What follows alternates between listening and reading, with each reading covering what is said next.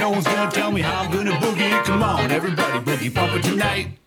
No one's gonna tell me how I'm gonna boogie. Come on, everybody, boogie bumper tonight. No one's gonna tell me how to boogie. Come on, everybody, boogie bumper tonight. Let's go!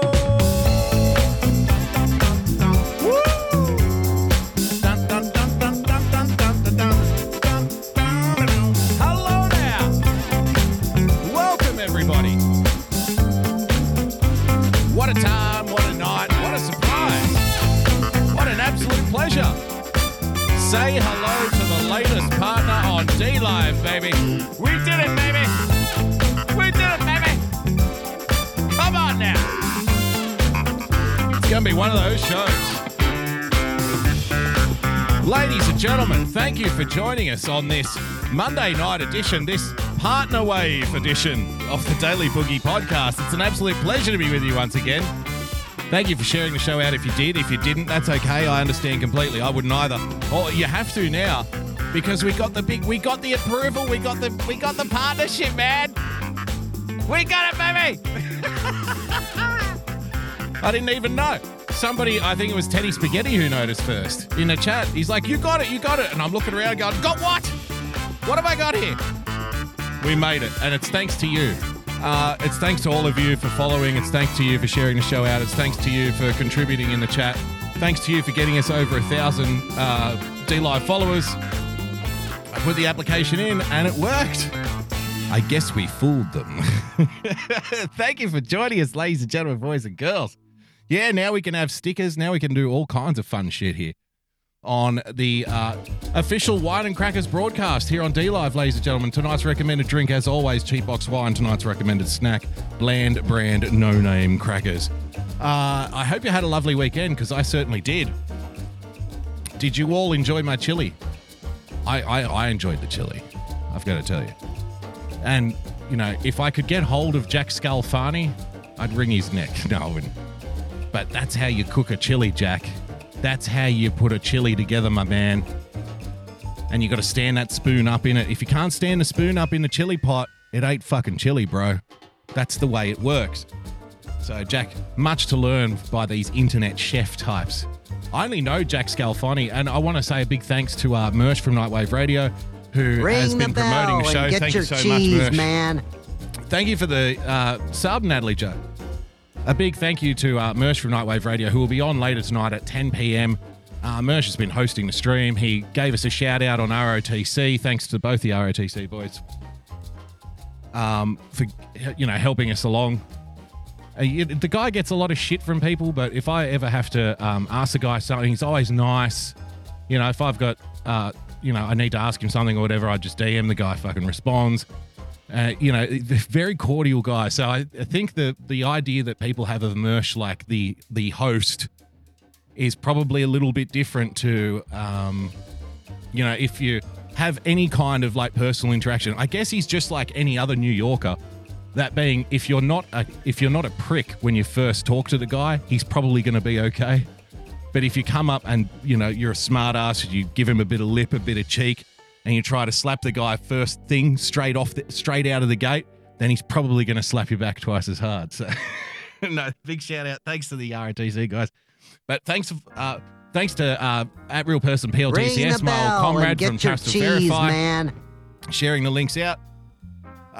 Thank you so much to everyone. So I'm pumped. I'm very happy because I didn't think we'd make partner. I didn't think we'd get it, man. Honestly, I can tell you something funny. So. I you know, it's good, like, if you want to, it's good to share out the D-Live links, and it's good to host like other streams and stuff. It shows that, you know, you're watching D-Live, you're engaged in the community and stuff. So a couple of weeks, I think it was last week. Ring the bell and get your cheese, man. Thank you for the subs, everyone. I think it was last week. I thought, I just happened to be still awake when Mersh came on. And so I thought, you know what I'll do? I'll host Nightwave on my channel, because you can host other people's channels on your channel and it feeds their stream into your stream. Why censor with a diamond? I guess you're not edgy enough. True. I'm very milquetoast. So I thought, you know what? Mersh has hosted my stream a couple of times on his channel. I'll return the favor. I'm here. I can do it right now. Bang, bang, bang. So I hosted the stream and then I walked away and went to bed. And I got to bed just in time, put my headphones in, just in time to hear Mersh say, I'm about to tell Trip, who's like one of the guys at D-Live, I'm about to tell Trip to go fuck himself. And I laughed my ass off. I'm like, that'd be right. So if you could do it, because I know Mersh has been trying to get partner on D-Live for some time. As a partner myself, I can guarantee I give the Boogie Bumper seal of approval to one of my fellow streamers here on D-Live. You won't regret it. So 10 p.m. tonight, support the shows that support us, ladies and gentlemen. And be there, share that shit out, get in the chat room, be a part of the community, and help Mersh get over the line to become a partner here on D-Live, ladies and gentlemen, to become one of us. To become one of the cool kids. Oh, yeah. So, very pumped. Tonight, ladies and gentlemen, I'm also pumped because in the second half of the show, we're going to have a special guest, a guy that I'm very fond of, Major Tom, host of The Big Empty on Sunday nights. He is the master of manipulation, the doyen of destruction, the king of chaos, the dean of depression. And we're going to be bringing him on in the second half of the show to break down society's breakdown. We're going to be boogieing all over the boogaloo. So we're bringing in Major Tom in the second half of the show just after the ad break, which should be fun. We're going to go over a couple of videos and we're going to get his thoughts. He's a guy who's got experience. He was in law enforcement, believe it or not. So I'm looking forward to speaking with him about what the hell is going on over there. What the hell is going on? But we do have a couple of things to get to before that, ladies and gentlemen. So thank you, the master shoegazer. So thank you, everyone, for joining us. If you'd like to become a full-time supporter of the show, then please, by all means, head to patreon.com/boogiebumper. Become a subscriber by hitting that subscribe button on your preferred podcast player. And, of course, if you would like to congratulate us for making partner, then you can do so by following us on Twitter at boogiebumper. Yes, Kitty B in the chat, stickers, longer replay saves. So now the replays will stay up for a month. We can do reruns. So, you know, if you miss the show, it can be a replay playing and all sorts of fancy new toys for me to sink my teeth into when we're done today. So, yeah, Daz, which Daz is now the autonomous zone run by Royce Lopez. Well, I need to be clear here. Before there was Daz, before there was Chaz, there was Boogie Stan, you'll remember. Now, we're not an autonomous zone. We go one step beyond at Boogie Stan. We're a micronation. Micronations are real, in theory. And we did the video of Sealand and the other micronations. So Boogie Stan was the first cab off the rank. We were the first one out of the trench over the barbed wire. We cleared the path for all the rest of the freedom fighters from Daz and Chaz and any other Az that you might want to add to the list later on. Boogie Stan did it first. But we're a monarchy, you see. I am King Boogie. We don't do, like, even though I'm a libertarian in real life, in the nation of Boogie Stan, I rule with an iron fist. It's just one big car park. It's one big parking lot in Boogie Stan.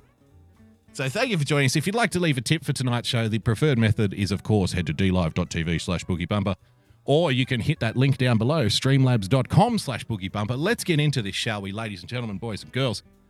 I want to open the account with this article that I came across over the weekend, and a couple of people sent it to me. And this probably will send a chill down your spine for all the wrong reasons. Thank you for joining us on the Monday night edition of the show. We've been speaking about overreach. We've been speaking about surveillance. We've been speaking about, you know, the path that we're headed on in the so-called free world. Thank you for the diamond, Gypsy. Where did you steal the diamond, Gypsy? Who did you steal the diamond from, Gypsy? There's a Cartnark sticker in here. So we've got Cartnark stickers. That has to be Teddy's handiwork. That's fantastic. God bless those Cartnarks. Came across this article. It's a long one, and it will be in the show notes like everything else we refer to here on the show today, but there's a couple of times, like, I've spoken about this before. When you give up hope, it's actually a very liberating feeling. And I think this is something myself and our second hour guest, Major Tom, will agree on. I see him in the chat. Everybody give Major Tom a follow, host of The Big Empty here on D-Live Sundays at midday. I think this is something that we can agree on. Hey! Smokey Bear with a diamond says the Boogie Bison Burger. Is that a sandwich to you, though? The burger sandwich? Whatever your strange American language. Indeed. Winning TV with a diamond. Thank you for joining us, sir. Follow Winning TV also, by the way, dlive.tv/winningtv. The monarchy of Boogie-stan, the kingdom of Boogie-stan. Let's call it the kingdom of Boogie-stan. Will be loose cart free. Absolutely. Absolutely. Roaming hit squads in the parking lots of Boogie-stan, ladies and gentlemen. So I think this is something myself and Major Tom agree on, is that we've essentially given up hope that we can change the world, like that we can win, that one day the intelligent people, the people with common sense, the people who are freedom-minded will come back and reign supreme. Like, our freedom days are done, essentially. So rather than waste valuable energy fighting a losing battle, delaying the inevitable, it's our job to be the obituary writers for Western civilization. And essentially, you know, I guess you would turn it into a tragic comedy, like when a clown dies. We're just laughing as the world goes up in flames because we've realized that there's nothing we can do about it. And we're both very happy, well-adjusted people because of it.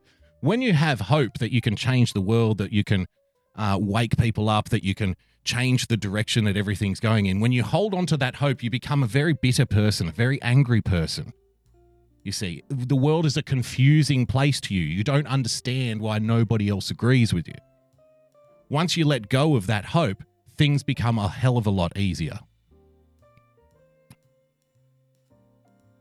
We used to talk about things like the surveillance state and the overreach of the authorities, the death of freedom in abstract terms, but it's now becoming so pronounced that it's just filtering through to average everyday people in average everyday situations. Have a look at this article.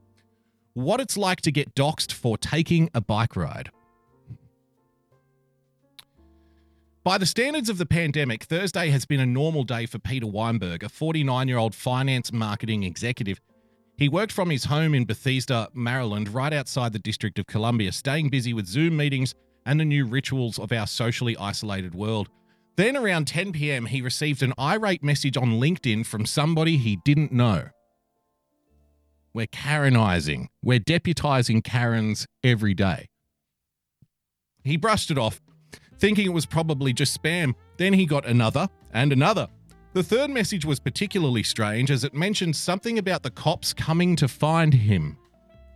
Perplexed, he watched as the messages continued to pile up. They were all so similar: angry, threatening, accusatory. His profile views suddenly soared into the thousands. He began to panic. He decided to check Twitter. Although he had an account for more than a decade, Weinberg didn't use the social platform very much. He mostly followed mainstream news outlets, politicians from across the ideological spectrum, entrepreneurs, and financial analysts. He had what you might call a low engagement, but not anymore. In his mentions, disaster was rapidly unfolding. People accused him of assaulting a child, of being a racist. They shared a selfie he'd taken in sunglasses and his bike helmet and analysed it alongside blurry images of another man in sunglasses and a bike helmet.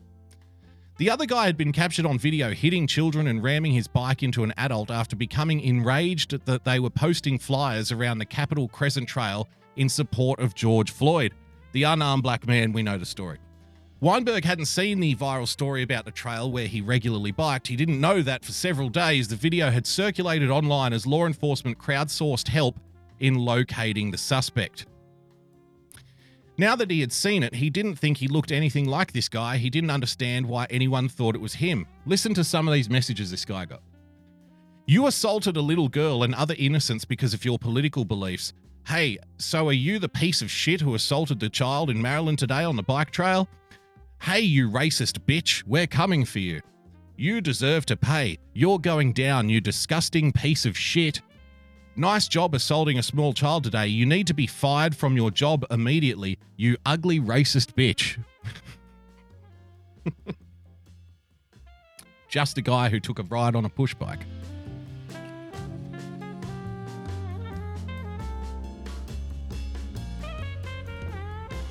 Now, you might think, well, this is mistaken identity. It can happen sometimes. Sometimes they put the wrong photo up of somebody. Sometimes they get the wrong guy. It happens.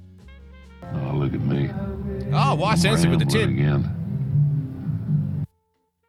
As the Minister of Fun for the Great Kingdom of When were you elected Minister of I extend Fun? a heartfelt congratulations to you, our dear leader, for your rising status in the deep recesses of the dark web. You're going places, kid. Thank you very much, Kimbo, with the diamond. We're going places. I'm not sure about that. What'd she send us here? Well, we're moving on up, moving on up to the east side. Love this kind of music. To a deluxe apartment in the sky. Moving on up to the east side. Moving on up. We finally got a piece of the pie. Fish don't fry in the kitchen. Beans don't burn on the grill. Took a whole lot of Thank you for the donation, Kimmy. I don't know if you've been elected Minister of Fun yet. Now that we have won the election, now that we've won partnership, I'm going to have to reconsider all of my cabinet appointments. Just so you know. I'm going to take a leaf out of Donald Trump's book. You know, I'm going to say a whole bunch of things to win the election, and then I'm going to do whatever I want. Sorry, you get what you voted for, kind of, in theory. So sometimes they get the wrong guy, but this is next level. Have a listen to this, how they found this guy. But the park police had made an error. Correction, the incident occurred yesterday morning, they wrote in a follow-up tweet. As with most such clarifications, it had only a fraction of the reach, a mere 2,000 times. The original tweet was shared 55,000 times. The correction was shared 2,000 times. Nobody cares about the correction. You know, and this loophole is something that the corporate media has known for a long time. That's why they make the sensationalist headline accusatory story, and then 3 days later, 4 days later, when everybody's already picked up the outrage and already written the rest of the story for themselves and carried on running with it, then they print the correction on page 12 and nobody sees it. Nobody cares. It was based on... It seems that Kimmy has started her own poll in the chat and now wants to be elected the Minister of Fun. I will review all cabinet appointments. I have the final say. I'm the king here. It's not a fucking democracy. See, you're already going about it the wrong way. First of all, you wouldn't be the Minister of Fun. You would be, you'd be like the High Priest or the High Lord of Fun in the kingdom. But you don't get a vote. It's a kingdom. I'll decide. Maybe, you want to be the Minister of Fun? We'll make you the court jester. How about that? Done. Why Censored is now the court jester in the kingdom of Boogiestan. This is what you wanted. Everybody laugh at Why Censored. Everybody laugh at Kimmy now. Forever. Dance, jester. Entertain us. Or I'll off with your head. But the park police had made an error. Correction. It was shared 2,000 times. It was based on that initial false information that Weinberg had become a suspect for the internet mob. Seppa Reloaded with the diamond says, did you say that Seppa Reloaded needs an axe? I've told you, it's a hazing process. It's a very difficult hazing process, Seppa Reloaded. You have to think long and hard about if you're ready for that kind of commitment. I don't know if you are or not.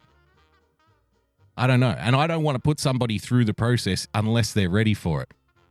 It's kind of like the Kingsman. Only one of you will survive at the end of this. Look around with the other potential axe holders. Only one of you is going to walk out of here alive. And even then you might not get the axe. It was based on that initial false information that Weinberg had become a suspect for the internet mob. Listen to this. To his surprise, the app that he used to record his regular bike rides from Bethesda into Georgetown via the Capitol Crescent Trail shared that information publicly. Not just with his network friends and followers. Someone had located a record of his ride on the path on June 2nd, matched it to the location of the assault from the video, matched his profile picture, white guy, aviator glasses, helmet obscuring much of his head, to the man in the video, and shared the hunch publicly, ladies and gentlemen. You know, you got Microsoft, you got Apple, you got Google, and you got Amazon. It looks like MAGA to me. It took off.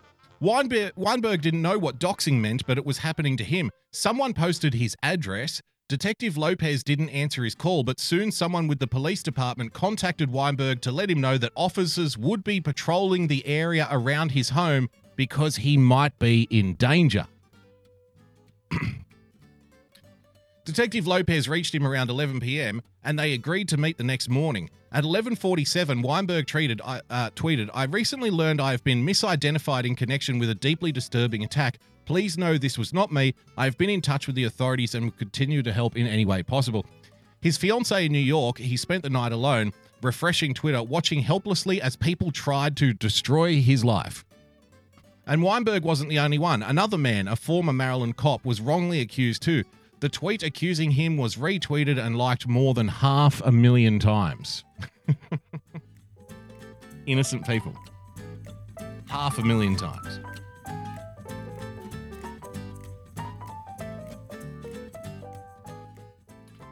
At 7 a.m., Weinberg brought his bicycle and his helmet with him to the police station.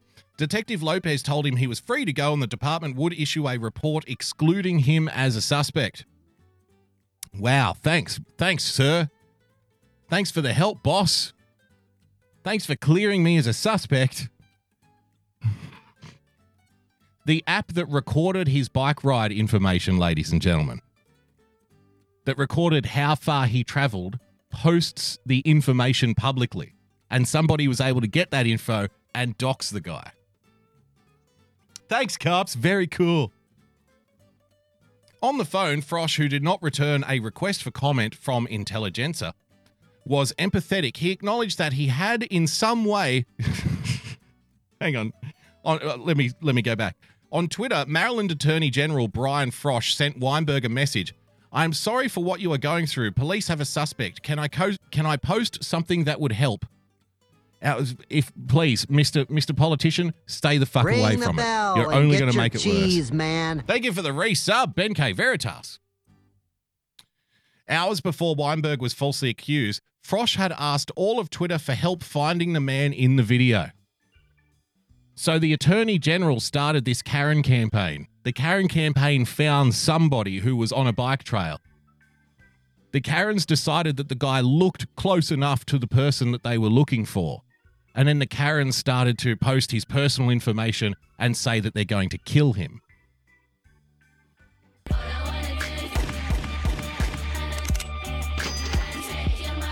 Thank you for the diamond, Spenty. Get your cheese, man. Winning TV handing out the subs. Thank you for the gifted subs.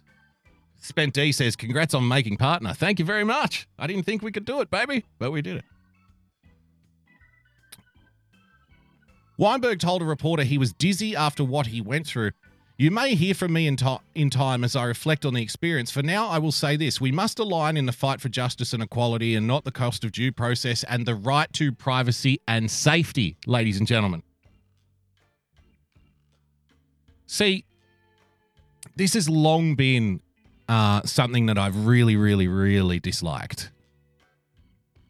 And even say fucking accused sex offenders and stuff getting led into court. Cameras in their face. Oh, look what this guy's accused of. What if he's innocent? What if he didn't do it? It doesn't matter at that point. By the time you get to that point, the damage is already done. He's already been fired. He's already been tarred and feathered. The story has already spread, and the correction will never get any attention. Karens are stepping up their game. Follow Q in the chat. Exactly. One guy. This is the internet lynch mob. This is how it works. And I bet you didn't know that your bike riding app that logs like your heart rate and shit, it logs how far you rode your bike in the morning. I bet you didn't know that it's posting your shit publicly and that people can just jump on and go, there he is. That's the guy. Here's his name. Here's his address. Let's go get him. Scary fucking stuff. And that's a bike riding app. Imagine what they can do with apps that are actually designed to track your movements and your whereabouts. And this is for all the people who are cheering on things like the social tracking apps and the social tracing apps, who are swallowing the BS that, oh, well, we're not going to keep anything personal. We're not going to keep anything personal. We're not going to keep any ID. I went back and rewatched a segment that we did like 2 months ago. My comrade on Trust and Verify, James R., ladies and gentlemen, real person PLTCS, did a Periscope last week talking about facial recognition cameras being brought into Hawaiian airports. And I thought, fuck, that sounds familiar. So I went through my archive and we did an episode nearly 3 months ago dealing with that very topic. It's called, if you go back in the archive of podcasts, it's called Smile, You're on an Archive or something like that. Smile, You're on a government database. Clearview AI, the app being used by 600 law enforcement agencies in North America today. You're not allowed to know which law enforcement agencies are using it, by the way. But the way the app works is anybody can take your picture and then within seconds they can bring up your name, your address, who you work for, and who your social circle is, who your friends are. Exactly, Rusty in the chat. It'll never happen here. And we played the videos from 2 years ago about this very same thing happening in China. And I said, you watch, it will come to America. It will come to Australia. Facial recognition technology as a means of control. And so when I was watching James's Periscope last week talking about it coming into Hawaii, I was not surprised. If anything, it's taken a little longer than I thought. So if you're one of these people who is really excited and really happy about the social tracking, and here's the thing, right? They'll use the facial recognition technology, the way they'll get you on board with it. If you're like a law and order person, look at the social tracking shit. So 3 weeks ago, everybody agreed that the social tracking stuff was, it was a problem. It was a problem that we need to deal with. But then as soon as the riots started happening and the looting started happening, the very same people who were agreeing that the social tracking technology from the big companies that was being touted, like applauded by the fucking White House, mind you. We played the Donald Trump press conference where he said, it's not a problem with the mechanics, we have a constitutional problem. He referred to the Constitution as a problem in rolling this tech out because of some people out there have some privacy concerns. It's a constitutional problem, but don't worry, we're going to work through that. Our stuff is going to be so much better than Singapore's. It's going to be bigger and better than China's, right? We played the clip. Remember him patting Google on the back in the Oval Office? Well, Google is MAGA. You got Microsoft, you got Apple, you got Google, you got Amazon. That looks like MAGA to me. Google is MAGA. We've gone through the articles of Google offering free coronavirus tests in order to get your personal medical information, ladies and gentlemen. Like, that's the deal that they're offering. It's not a secret. It's not a conspiracy. Because they want to get into the medical data industry. Ring the bell and get your cheese, man. Thank you for the sub, Winning TV. All of these things compound. It's not a coincidence. And now they're doing temperature checks at Hawaiian airports linked with facial recognition technology to get you, snap you right there, take your temperature and quarantine you for 2 weeks. And if somebody spots you walking around outside the quarantine zone that you're supposed to be in, guess what? You're out of there. So a few months ago, we were playing all of these clips. It'll never happen here. Well, it's happening. And if you're in favor, the way they'll get you in favor of that is because of law and order. So everybody was against the social tracking. The riots started, and the very same people who were against the social tracking then started applauding the social tracking. Because why? Oh, we'll be able to catch the rioters now. We'll catch the looters. Joy of Pessy, ladies and gentlemen. Follow Joy of Pessy, our good friend, dlive.tv/Joy of Pessy. Hey, Magarena. Hey, Magarena. Hi. The very same people who were against social tracking only weeks earlier then became in favor of it Because why? Oh, we'll be able to catch all those looters. We'll be able to round up all those looters. But again, it was an empty promise. It was a shallow promise. Because the moment that they used the social tracking data to round up all of the looters and the rioters, the AG in New York said, we're not going to charge any of them. We're going to let them all go. You've been had. You've been fooled. You thought you were going to get, but you got. And if you're celebrating that kind of shit for whatever reason, law and order, finding people out, keeping people safe from coronavirus, I've got news for you.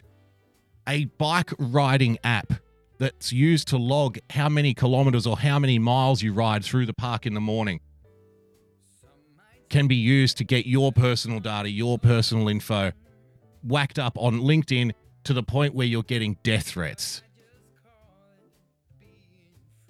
The angry cunt in DLive says, you think we could stop them tracking us? No. But here's the thing, right? At least don't make it legal. At least don't make it legal. Because that's a thing that people say, well, they're doing it anyway, so what's the difference, right? Well, the difference is it's the dumbest argument in human history. There's illegal immigration. Why not make it legal? You know, you can't stop illegal immigration. You may as well legalize it. Oh, well, that's stupid. It's the same argument here. People say, well, you can't stop them tracking us. You may as well let them do it. You know, murder's always happened. You may as well legalize murder. No, you enforce the rules that we have. You enforce the laws that we have on the books. You don't say, well, they're breaking the laws every day anyway. We may as well let them do it. Bike riding is racist, ladies and gentlemen. Let's switch gears here. Who of you saw this over the weekend? Maybe last week. I've had this one sitting in the tank for a while. Speaking of the riots, speaking of the looting, you know, there's always a story behind the story. And maybe sometimes we don't get the full story. If you haven't seen this, you're going to love this. This, ladies and gentlemen, is allegedly George Floyd's second grade teacher, I think, or third grade teacher, or thereabouts, recanting a memoir, an anecdotal memoir of George Floyd as a child, ladies and gentlemen. So let's have a look at this. You're going to love this, trust me. She taught George Floyd when he was in second grade. Okay, so we're going back to second grade George Floyd, all right? He was called Perry back then. Perry. His name is George Perry Floyd, and he went by Perry in elementary school. Waynell Sexton was Floyd's teacher in 1981. She's held on to hundreds of her students' work, binding them in books. That's creepy. George Floyd wrote this when he was 8 years old. When I grow up, I want to be a Supreme Court judge. Wake up, honey, I made you breakfast. Fresh coffee and bagels. I shouldn't laugh. A new day is waiting for us. We got lots of fun stuff to do. You want to hear it again? Hundreds of her students' work, binding them in books. George Floyd wrote this when he was 8 years old. When I grow up, I want to be a Supreme Court judge. Now, I see a lot of dismissal in the chat. A lot of people are saying bullshit, bullshit, bullshit. Here's the thing, right? Because I was thinking about this earlier. You know me. You know I'm a very cynical guy. People are like, this is bullshit. This is a setup. Come on now. Now, who knows? Maybe he could have become a Supreme Court judge. Did you think of that? If the racist, oppressive capitalist system didn't tear the guy down in his prime, he could have become a Supreme Court judge at some point. We'll never know. All of that potential has gone down the gurgler. It's a fucking tragedy, right? He could have been a Supreme Court judge. Obviously. But I was thinking about this. Look, I can't say that it's true. I can't say that it's not true, but Winning TV with a Diamond. Winning TV with a Diamond says, I want to be the first Supreme Court judge with felonies. Come on, be nice. The guy had dreams. Jennifer Briggs in the chat, who, well, I better not say. She says, the teacher saves all that shit. No way. No teacher saves all that shit. But here's the thing, right? I am in no way going to stop anybody expressing skepticism of this particular story. Not in any way. I have a lot of sympathy with people who cast a skeptical eye over this. Because we've been so lied to and so had and so manipulated for so long, they really have no right to demand people believe everything they say anymore. Do you remember the story we did last week on Wednesday? Where we had people in media, ladies and gentlemen, boasting about the fact that they no longer do objectivity. Like, I'm not being hyperbolic. If you missed the show last week, Wednesday show, go back and listen to it. The very first item we went through. People in media, ladies and gentlemen, saying they're very excited. It's a brand new era for the media because we're doing away with all of that traditional journalism stuff. And I'm not talking about opinion pieces. I'm talking about reporters in newsrooms. You see, reporters think that they've been too ethical for too long. So they now want to be activists. They're openly telling people that it's their job to push social change, to push an agenda, and not be objective anymore.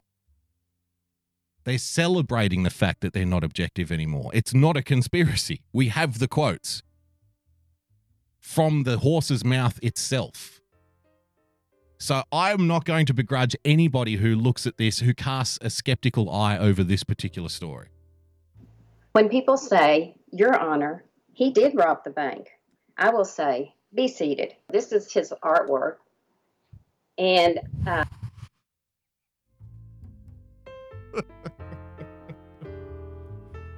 very nice little picture there of Judge George. Huh?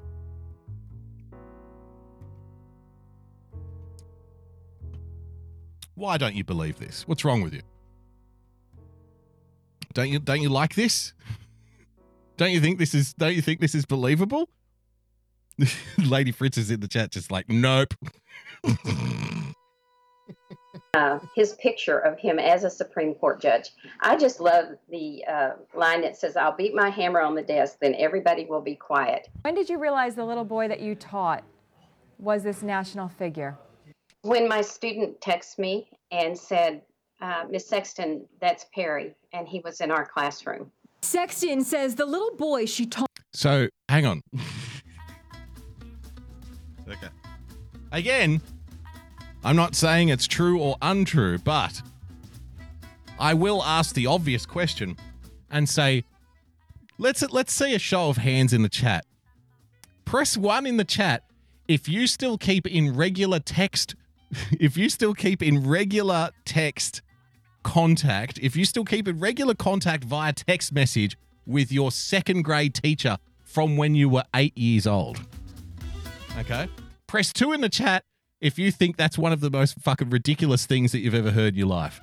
That a former 8-year-old student of this woman in 1981 still keeps in contact with her.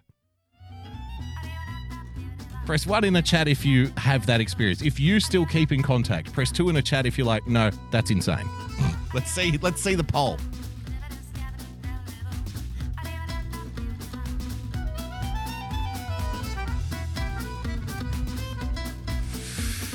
It's not looking good inside edition.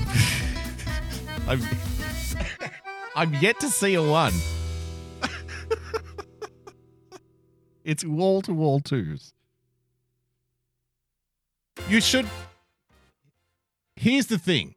Even if that's the true story, don't use it because it doesn't sound true. She would have been far better off saying, I remember that I had a kid named George Perry Floyd in my class. Oh, wait, I went through my old things and I found something. I heard his name and I remembered I had a kid like that in my class. That would have been far more believable. Oh, I got a text message. Winning TV with a diamond. Now we may know why the carrier in porn for Perry. I got a text message from a former student. Did she laminate it? It looks like it, doesn't it? But let's be fair here. Teachers from children years ago are often called upon by the media to talk about what public figures were like as children. Like, this is not an uncommon thing. It happens all the time. And it's always done respectfully. You know, when they talk to former teachers of public figures, they always do it respectfully. They always share a positive story, especially if that person has risen in some way to become noteworthy in some way, shape, or form. Like this, for example, from a couple of years ago. Do you remember this? A Santa Monica teacher is now on home assignment after she said senior White House advisor Stephen Miller was a strange dude who ate glue in her third grade class and compared him to the Peanuts character Pigpen.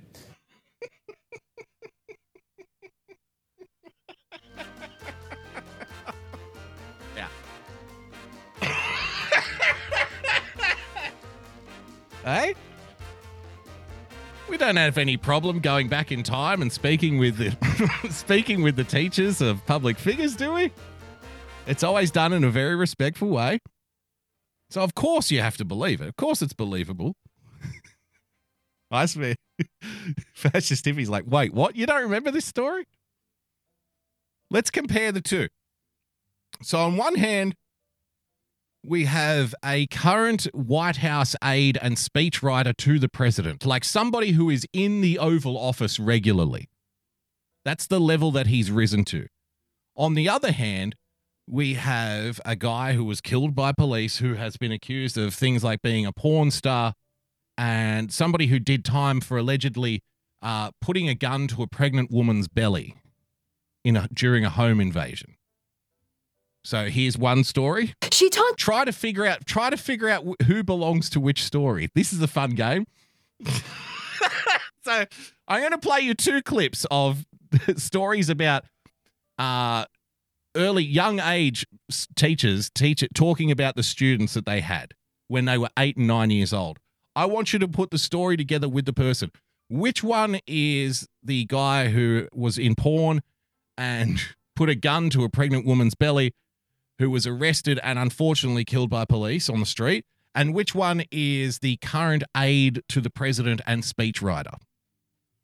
Based on these two stories. She taught George Floyd when he was in 2nd grade. He was called Perry back then. Perry. His name is George Perry Floyd, and he went by Perry in elementary school. Waynell Sexton was Floyd's teacher in 1981. She's held on to hundreds of her students' work, binding them in books.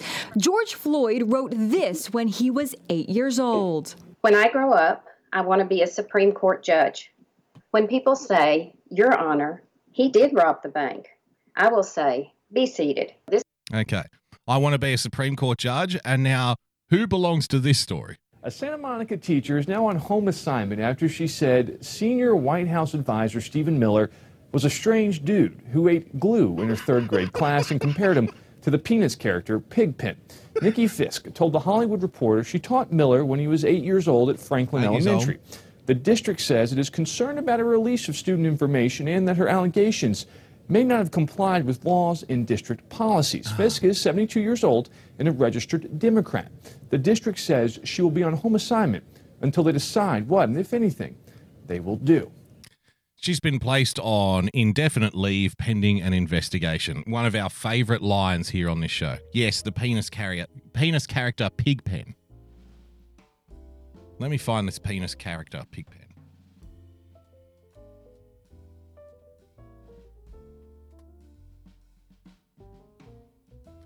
Charles McKernan, also known as Pigpen. No, that's not him. Pigpen penis. I don't know. I can't find what the hell they're talking about. I got no idea. But apparently he looks like a penis. I thought he said penis too. Let's have a listen again. Let's go back. Nikki Fisk told The Hollywood Reporter she taught Miller when he was 8 years old at Franklin. Meanwhile, some on the political left love to use the word and often use the word white. No. Franklin Elementary. The district says it is concerned about a release of Monica teacher is now on home assignment after she said senior White House advisor Steve. Oh, Peanuts character. Peanuts. Yeah, Peanuts. Oh, yeah, the dirty kid. Okay.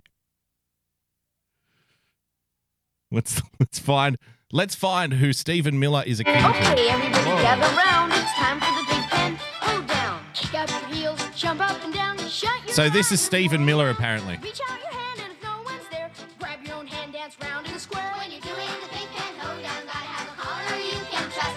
'Cause when Big Pen does a hoedown, he really kicks up some dust. Hey, Chuck, we're all bumping into each other. Let me give it a try. Which one is the White House aide and speechwriter? This guy? And if you find no one in sight, just bow to your toes and bow to your knees and dance around just as you please. When you're doing the Big Pen Hoedown, gotta have a caller you can trust. 'Cause when Big Pen does a hoedown, he really kicks up some dust. I can only see. There you go. I think you get the idea. Well, maybe that's an unfair example. Maybe I've cherry-picked a couple of examples. To say that George Floyd wanted to become a Supreme Court justice and that Stephen Miller, the current White House aide and speechwriter, used to eat his own boogers, eat glue, and was a strange dude. As an 8-year-old, she said, the quote, he was a strange dude. I didn't know 8-year-olds could be dudes. Well, maybe we're taking one extreme example a little too far. It's not like I said, it's not uncommon for people to go into people's past. How sad Boogie doesn't know the Peanuts gang. That was before my time, man. When I was a kid, it was Ninja Turtles. That was my jam when I was a kid. So Peanuts was like an era before. I didn't really watch like the old cartoons. Looney Tunes the exception. Everybody knows Looney Tunes. But like Peanuts, the Flintstones, nah. No. So when I was a kid, it was, what did we have? It was like Rugrats, the Nickelodeon ones, so Ren and Stimpy, Teenage Mutant Ninja Turtles, right? That kind of shit. So, they go back into people's past of public figures. They're usually very nice about it. I'm sure that one example of Stephen Miller was just off the cuff. It was very strange. It was an anomaly.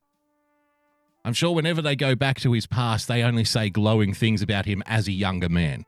And Jeff, as you know, one thing for sure, you don't want to be called out by your hometown rabbi or preacher or priest. And that is what happened this week to senior presidential advisor Stephen Miller, an influential force in the Trump administration, especially on controversial immigration policies. When the congregation at Beth Shur Shalom Synagogue in Santa Monica sang out this week in celebration of Rosh Hashanah, the Jewish New Year, it was a celebration with a strong message from Rabbi Neil Comas Daniel. Because what we need more than anything in the places of worship is very hyper-partisan political rhetoric. He says when presidential advisor Stephen Miller was a child, his family was briefly members of the congregation. We're not going to... Surely this is going to be a nice story about Stephen Miller as a child. If we talk about George Floyd as a child, all we know at this point is that he wanted to be a Supreme Court justice. He wanted to be a Supreme Court judge. He was an angel. All we know about Stephen Miller is that he used to eat glue and he was like the Peanuts character Pigpen. But there were groans when Rabbi Comas Daniel... Surely this is going to even up the ledger. Surely this is going to balance things out. ...began his sermon reading a letter to Stephen Miller. To Stephen Miller, senior advisor to the president. What are you doing, Stephen? To Stephen Miller, senior advisor to Mr. Trump. Mr. Miller, why do you have to be so nasty all the time to all of these beautiful people? We're just trying to make the world a better place. We're just trying to make the world a little more equitable over here. And you've got to go and... Why do you always have to be such a problem? Why you got to start so much trouble all the time? Building the Realm in the chat. Give Building the Realm a follow. I tuned into Building the Realm the other day. Fucking unbelievable, man. I feel like I want to play some Building the Realm. The guy's got skills, I tell you that. Building the Realm, check it out. Give Building the Realm a follow. He's an older guy with a big white beard who drops some of the sickest, fattest rhymes you've ever heard in your life. You will absolutely love it. So thank you for joining us, Building the Realm. And I think he's going to be on JJ's. He was on JJ's show last week on Friday. If you missed it, go back and check out the replay. Mr. Miller, why you got to be a problem? We're trying to make things so much better for everybody. Miller, who is Jewish, grew up in Santa Monica and attended Santa Monica High School. And today, he plays a major role in the Trump administration. But what about when he was a kid? The New York Times reports Miller is a key designer of President Donald Trump's hardline immigration policies, including the zero... Building the realm with the diamond. Thank you. Thank you, bro. No, thank you. ...tolerance policy that led to the separation of families who illegally crossed the U.S. border. In his Rosh Hashanah sermon, Rabbi Comas Daniels called him out on that. The zero-tolerance policy is completely antithetical to everything I know about Judaism, Jewish law, and Jewish values. Okay. We have to take up this moral slack that has this moral void that is now gaping in front of us that we need to fill it up with justice. In defending the zero-tolerance policies, Miller said this to the New York Times. It was a simple decision by the administration to have a zero-tolerance policy for illegal entry, period. The message is that no one is exempt from immigration law.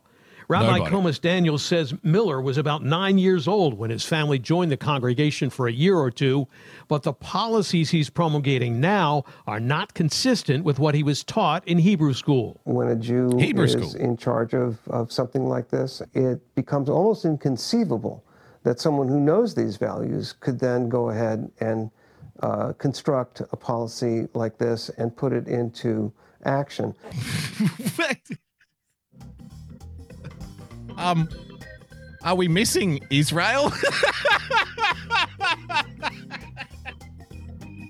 You know, Israel, that country that has like the wall and the army patrolling the wall and the special forces guys who shoot people who try to get around the wall and, you know, get into territory and stuff. Are we forgetting about all that? You know, it's very unfortunate. It's very problematic. Ring the bell and get your cheese, man. Woodchip TV, 5-month sub for Woodchip TV. It's very problematic. When a Jew gets into one of these positions, you know, I don't like it. When I hear stories about them, you know, enforcing very strict immigration laws, it's very un-Jewish. What the fuck is going on? Gypsy with the diamond. Thank you for the diamond, Gypsy. Where did you steal the diamond, Gypsy? Who did you steal the diamond for, Gypsy? Says Saturday morning cartoons in the 70s, 80s best. All right. Before we go to the break, and then we'll bring on our guest tonight, Major Tom, ladies and gentlemen, I just want to bring you, because we mentioned building the realm, here he is. This is what I'm talking about. This is the shit right here. Let's have a look. Oh, hang on. I need to unmute it, first of all, before we go any further. Unmute that page. I like that Dresden finally found a way to get me contributions and get his messages out. I've missed Dresden's little diamond messages. Hey, Bear for All, what's up, buddy? How you doing, man? He's such a nice guy. Good to see you. I love this guy. I only saw him last week. Let's get one of these fat beats happening. Here we go. Oh, this LL Cool J, the Ripper. Yeah. Here we go. I haven't even smoked any weed today, Judy. No weed I haven't today. smoked any weed. He's not stoked. He's not stoked. I love the lighting effects. I've got one of those.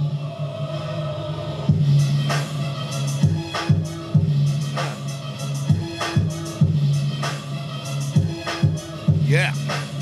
This will take us out to the break. Got me a big black cock. Gonna sit there and I'm gonna talk. Gonna tell you all about the blacks and cops. How the whole system is already rigged and shot. Here we go now. Here's the flow now. Look at the 1350 and how it goes now. I told you it was fucking good. That many people come on, create that much crime because they had no mom, no dad, and they're all doing time inside of the welfare line, inside of the AFDC, getting the welfare, getting all the money from the Jews, getting the greed. But all they want is gold chains and new sneaks. And they sit out there in the streets being thieves, trying to get all the stuff that they need by burning down and looting your city. Fire! So Let's talk about the things they do. Let's talk about how they're all led by the Jew. Let's talk about how, hey, NAACP and all the other black organizations that you see are all controlled by the heave. They're all controlled by the Jewish greed. They're all controlled for cultural subversion. Every day, they just try to rip and tear us away. Absolute fire, ladies and gentlemen. Because that's what the Jews do. That's how the blacks get led. Like So if you're not following Building the Realm, you can't tell me that this is worse. Like this is any worse than like 95% of the shitty rap that's already out there on YouTube. You can't tell me that this is worse. This is better than 95% of it. Just being thieves and looters and robbers and joggers, just sitting there listening to the hollers, watch the slaughter, watch the bullets start to show, watch the blood start to flow, because that's the way it's gonna go. Building the Realm, ladies and gentlemen. Just rip apart at the seams and fall Taking down us out to the their break. knees. We'll take a quick 5-minute break. I'm going to refresh my drink. We'll be right back with more of the Daily Boogie, ladies and gentlemen. This is freestyle, exactly. It's all about the call. We'll be right back with the second half of the show and Major Tom, ladies and gentlemen, to break down society's breakdown. Stick around. We'll be back in 5. Every day, by the phone apps on our TV, by everything we do. System of the Jew. Don't fall for the lie. Don't fall for the beat. You better hold on so they don't take you down. Yeah, heartbreaking on the dance floor. You better move fast. Don't ever slow down.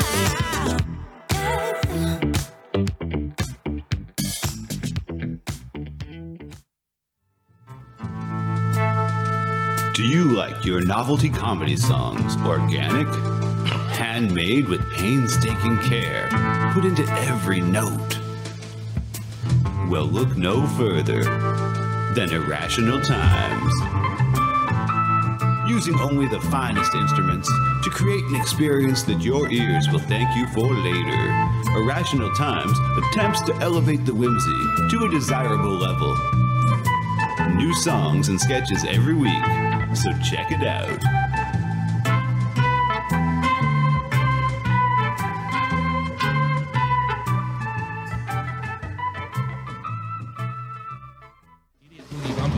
Idiot Boogie Bumper. Idiot Boogie Bumper.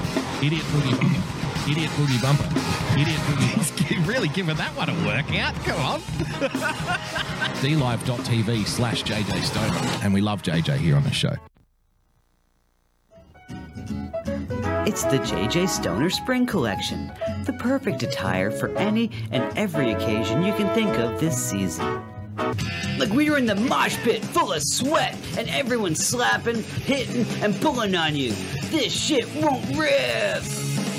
Lunch at your favorite cafe? Brunch with the girls? These stylish ensembles will give you the confidence you need to look and feel your best. Or if you're getting arrested for possession, it comes with a built-in police stick-proof body armor. Keep swinging, pigs! Call now, and your order will come with a complimentary ounce of that dankest bubblegum slurricane that the South has to offer. But don't forget the wall tapestry! If you need to cover your wall, it works!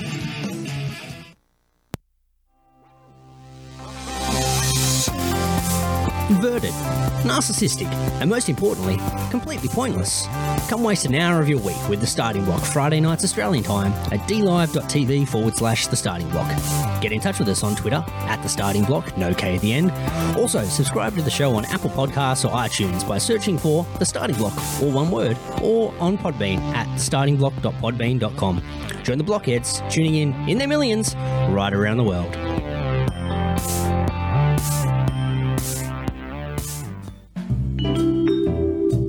Hello, my name is Frozen Asian, and I'd like to tell you about my show, The Sunday Night Shit Show, every Sunday night at 10 p.m. Eastern Standard Time. Along with good conversations and laughing at funny and weird shit we find on the internet, we also have The Hat Cam, where I showcase my myriad of great-looking hats. Here is a testimonial from a great friend of mine who has enjoyed my hats lately. I hope your next hat is a bullet. Jesus Christ! What are you, fucking Asian Dick Tracy? What's wrong with you? Why do you have to ruin my evening? Like I was just gonna listen to my buds do their show, and you just gotta do this. You do the show without the hat. So you're not enjoying it? No. Dude, Asian come Dick on, Tracy. secretly you enjoy it. You look like you're going undercover in Argentina, but it's not working. I hate you. I hate you. Oh, come on, you secretly love it. No, I openly hate it.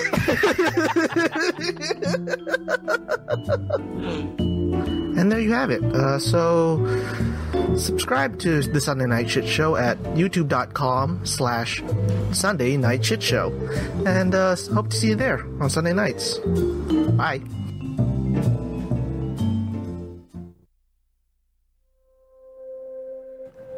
Feeling depressed? Need someone to tell you it's not okay? Do you like goth public access TV?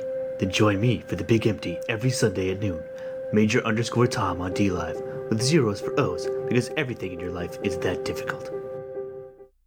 Hey Patriots, this is your favorite Southerner, Doc Martin. Just wanted to remind you to put on your calendars to join me and your favorite ne'er-do-well Yankee, Phil D'Angelo, on Saturday nights, beginning with Promises Kept at 8 p.m. Eastern Time, followed by The Speakeasy with all of your favorite Patriots. You never know what we might cuss and discuss. That's right, Doc Martin. This is everybody's favorite Yankee, Phil D'Angelo speaking. And on Saturday night, we could have Kimmy, Y Censored, affectionately known as Electrolux, the original Grandma, UK Neil, Rusty and his famous sound test show, Coffee Talk with Sandra, Earth Citizen, Stefan, the infamous Grandma Sears, Mac Daddy may even make a show up, or virtually anyone else in the world for some irrelevant fun. Yankee, you mean some irreverent fun. So be sure to join us on Twitch, Periscope, D-Live, or YouTube. That's right, Doc. Follow us at Winning TV on all of those channels. So be sure and put it on your calendar. We'll be looking for you. We'll leave the porch light on. I still think it's irrelevant fun. But why are you farming for coins when you'll have a heavy bag? There's a place that we can go to watch old things. All the warm, fuzzy member berries it brings. It's a special little spot tucked away on D-Live. Enjoy the joy of Pepsi. Campy old movies and old cartoons. We hope to see you over there very soon. It's our special little spot tucked away on D-Live. Enjoy the joy of Pepsi. When we were kids and there wasn't any school, we'd sit and watch all the best cartoons, eating cereal until it was noon. We never thought that 30 years later it'd still be cool. Saturday night and cheesy movies, the ones that used to show us boobies. It's our special little spot tucked away on D-Live. Enjoy the joy of Pepsi. Enjoy the joy of Pepsi. Enjoy the joy of Pepsi.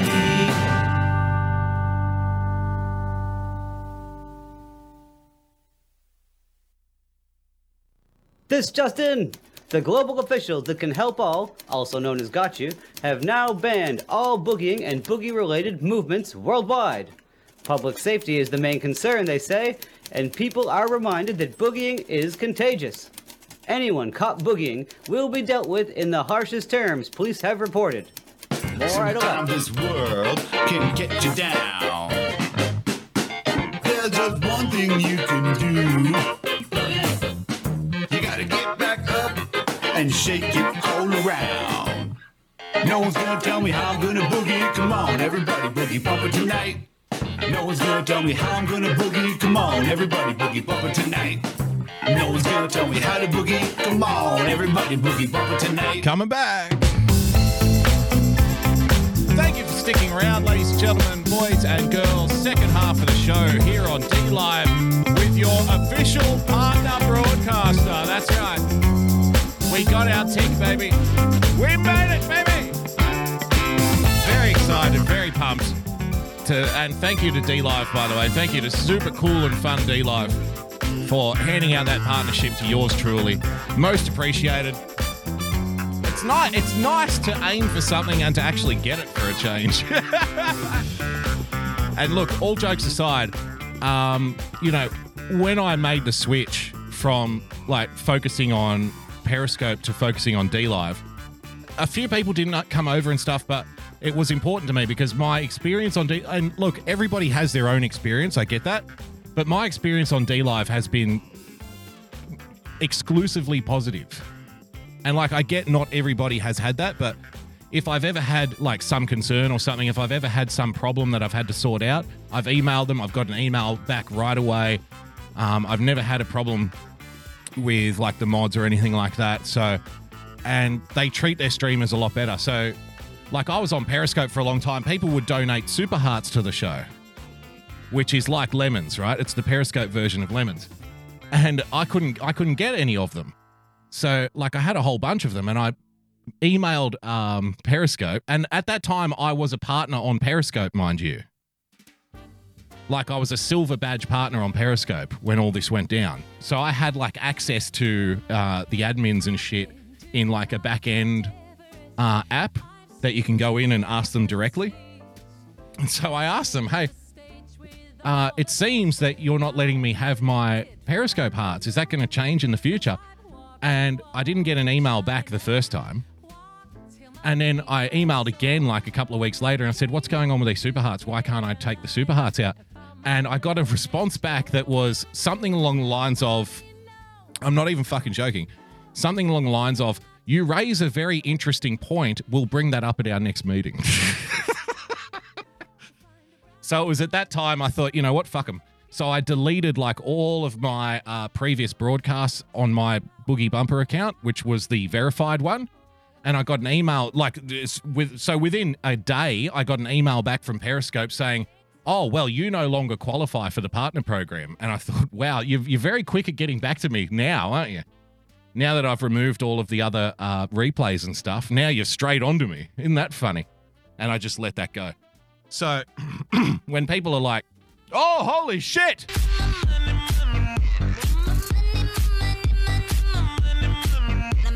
Woodchip TV with the Ninja Guinea. Ladies and gentlemen, thank you for dropping the Guinea on us.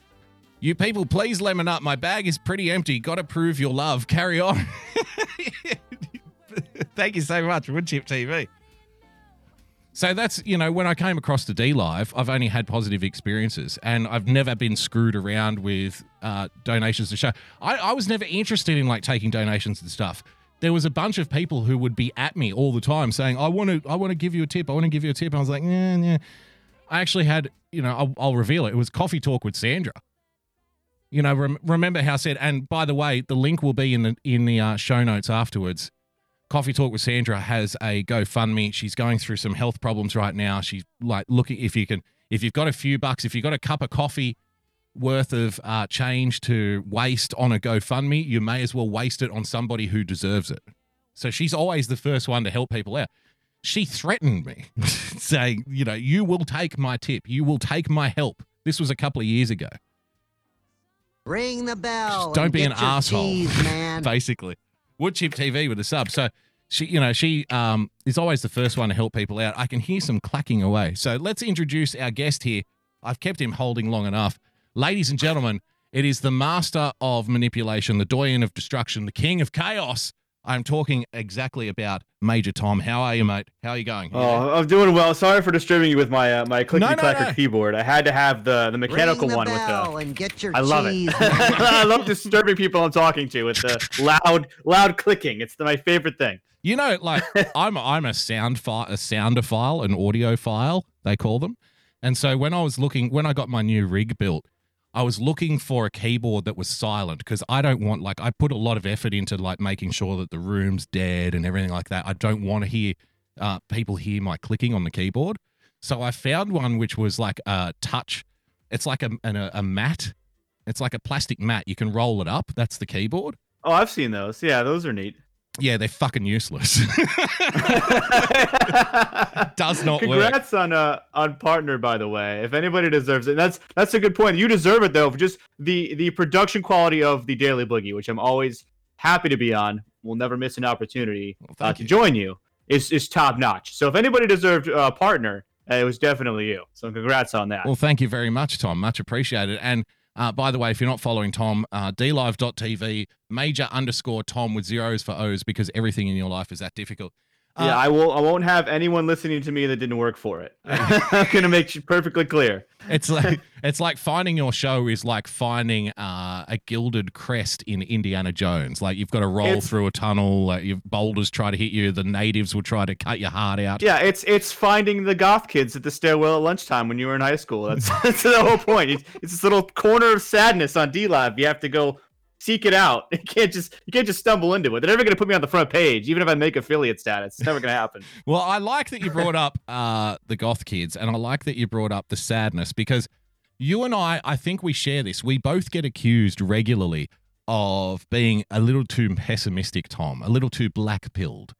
Like we don't have enough hope for the future, right? I wouldn't say that it's pessimistic. It's just I'm being realistic about this. That's the way I look at it. Most people, seem to think that there's what I call the hopium crisis, right? It's like everyone wants to believe that the end of the story is going to be Cinderella in a castle, and really it's Oscar the Grouch in a trash can. Like they're not even going to be like, you're not going to get anything that you want. Your government is corrupt to the core. They all hate you. You keep voting for them anyway because there is no other choice. They make your life harder every day. And you seem to think that that's just going to change itself. It's just going to correct itself at some point. It's just not going to happen. No. It's funny. Like, I don't know if you were on the show when I've spoken about this before. Have you heard of something called the Valence effect? I have not. What is that? Okay, well, see, this explains it. The Valence effect is a psychological inclination in people, in most people. You and I obviously don't have this affliction, but most people do. The Valence effect is something that humans do when they expect good outcomes when there's no information to suggest that there will be a good outcome. And it's studied in psychology as like the problem gambler. So, you know, the guy at the track who's lost every single bet, and then he bets on another horse and he says to himself, I'll win this one because I'm due for a win, right? It's funny you break it down like that, because to me that does sound like the definition of mental illness, when you have no evidence that something will turn out well and you assume that it will. Right. Well, see, it's very good. So I've spent a little time playing like a little poker and stuff, and it comes in very handy knowing that people have this disposition, because when they get a hand, right, see, somebody gets pocket aces and they think that they have to win the hand, but you don't have to win the hand. If you get dealt pocket aces, you have an 88% chance or whatever it is of winning the hand. An 88% chance is not 100%, but people think that it is. And so people think, I've got good cards here, I have to win. And they ignore the fact that like I've been betting like way over the top, because obviously I've got like a flush or something. But the thing is that they keep that same mentality when a 2 comes out and then like a 5 comes out. Like, oh, I'm still going to win though because I got the aces. Exactly. and then it's an 8. I'm going to win though. It's fine. A complete rainbow board, disconnected board, no straights, no flushes. And they're like, I'm going to win this. But the other guy's sitting on trips, you know? So either that or he completes the straight. Like he just has it all lined up. Right? An open-ended straight. Like both ends come in on the river in the turn. So I think this is like what happens in society, where we get screwed so much constantly. And then our guy, like we elect a guy because we really believe in him. And all the information that we have tells us that our entire lives believing in a politician to like become our fucking to become like our dreams come true has never worked, right? For anybody on earth, like for the entirety of human history, no politician has ever been like a flawless god amongst men. But we still do it every 4 years. We think, okay, this time everything's going to work out in my favor. You know what I mean? Yeah, well, it's like this, you know, you keep voting for these same people, but they all have the same interests, and it's not you. it's always going to be them, no matter how many times they tell you ahead of time that it is you. The government will never fix itself. It's never happened at any point in time in any country on any continent on Earth at any time period you can mention, where the government will just decide, today, I think for once, I'm just going to start cutting taxes, and I'm just going to start dismantling all of these pork budgets that I have that I don't actually need, and I'm going to start handing that back to the people that voted me in. I'm just going to do that today. Right. It just doesn't work out. It never will happen, ever. And they rely on that. See, like, in our system, for them to be able to screw us as much as they do, you know what has to exist? There has to be an immense amount of goodwill between the rulers and the ruled. And like, for all of the cynicism that guys like you and I have, there still is a lot of goodwill. And what I mean by goodwill is, like, yes, people are more cynical and more skeptical now, but all it takes is one speech.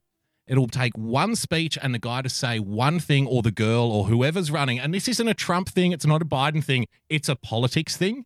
And all they have to do is say one thing that you respond to, and then bang, you're straight back on the hopium again. Like, you're fucking slapping that vein, like, yes, now, yeah, I believe it now. Like, all of the other things were wrong. You know what I mean? Well, like you mentioned it before, it's the valence effect, I think you called it. Like, that's the only chance you have. The only hope you have at any one point in time during someone's political reign over you is that for once, the one thing they tell you will be true. Just one time. And you hope that's the one time. When you're listening, like, maybe it's this time where he says he's going to do this and he's actually going to do it. It's not true, but that's what you hope. That's the only shot you have. It's when like it comes that, to politics. It's like that famous old quote, the only thing we have to fear is fear itself, or the only thing you have to hope for is hope itself. Like, it works both ways. Yeah, pretty much. So I thought I just wanted to open the account tonight because we're going to go through a couple of clips. You're listening to the Daily Boogie, ladies and gentlemen. This is Major Tom, host of The Big Empty, DLive.tv/Major Tom with zeros for O's, Major_Tom with zeros for O's, because everything is you got to get the underscore in there. You got to have the whole thing. Tribe Called Quest. I need the whole... I can't change it now either that I started. No. So it's like now I'm stuck with it. Now you're going to have to do it this way. I'm not going back to zero for you assholes. Fuck that. Yeah, I worked for like 6 months to get it to like 120 followers. I'm not giving them up now. Well, I thought, how about we start with a little bit of hope? Because people accuse us of being too black-pilled, too pessimistic. I came across this the other day, Tom, and I thought you might like this. I don't know if you've seen this or not. How about this for a way to build bridges? How about this for a way for people to come together? Can you see the screen there? I can see the screen. Yes. Okay, now have a look at this. This, I think, is the way. This is the only way forward. Stop looking to politicians. Start looking to your neighbors. Start looking to your brothers, right? Have a look at this, man. You're going to love this. Esse aqui é o desafio, não ao racismo, é isso? Desafio, racismo não. Entendeu qual é o nome do desafio? Racismo não. Então, tamo junto. Não, deixe não. Deixe não. Racismo não, deixe não. Vai, This is fantastic. Vai, vir. No. Yes. I approve of this, actually. We should do more of this.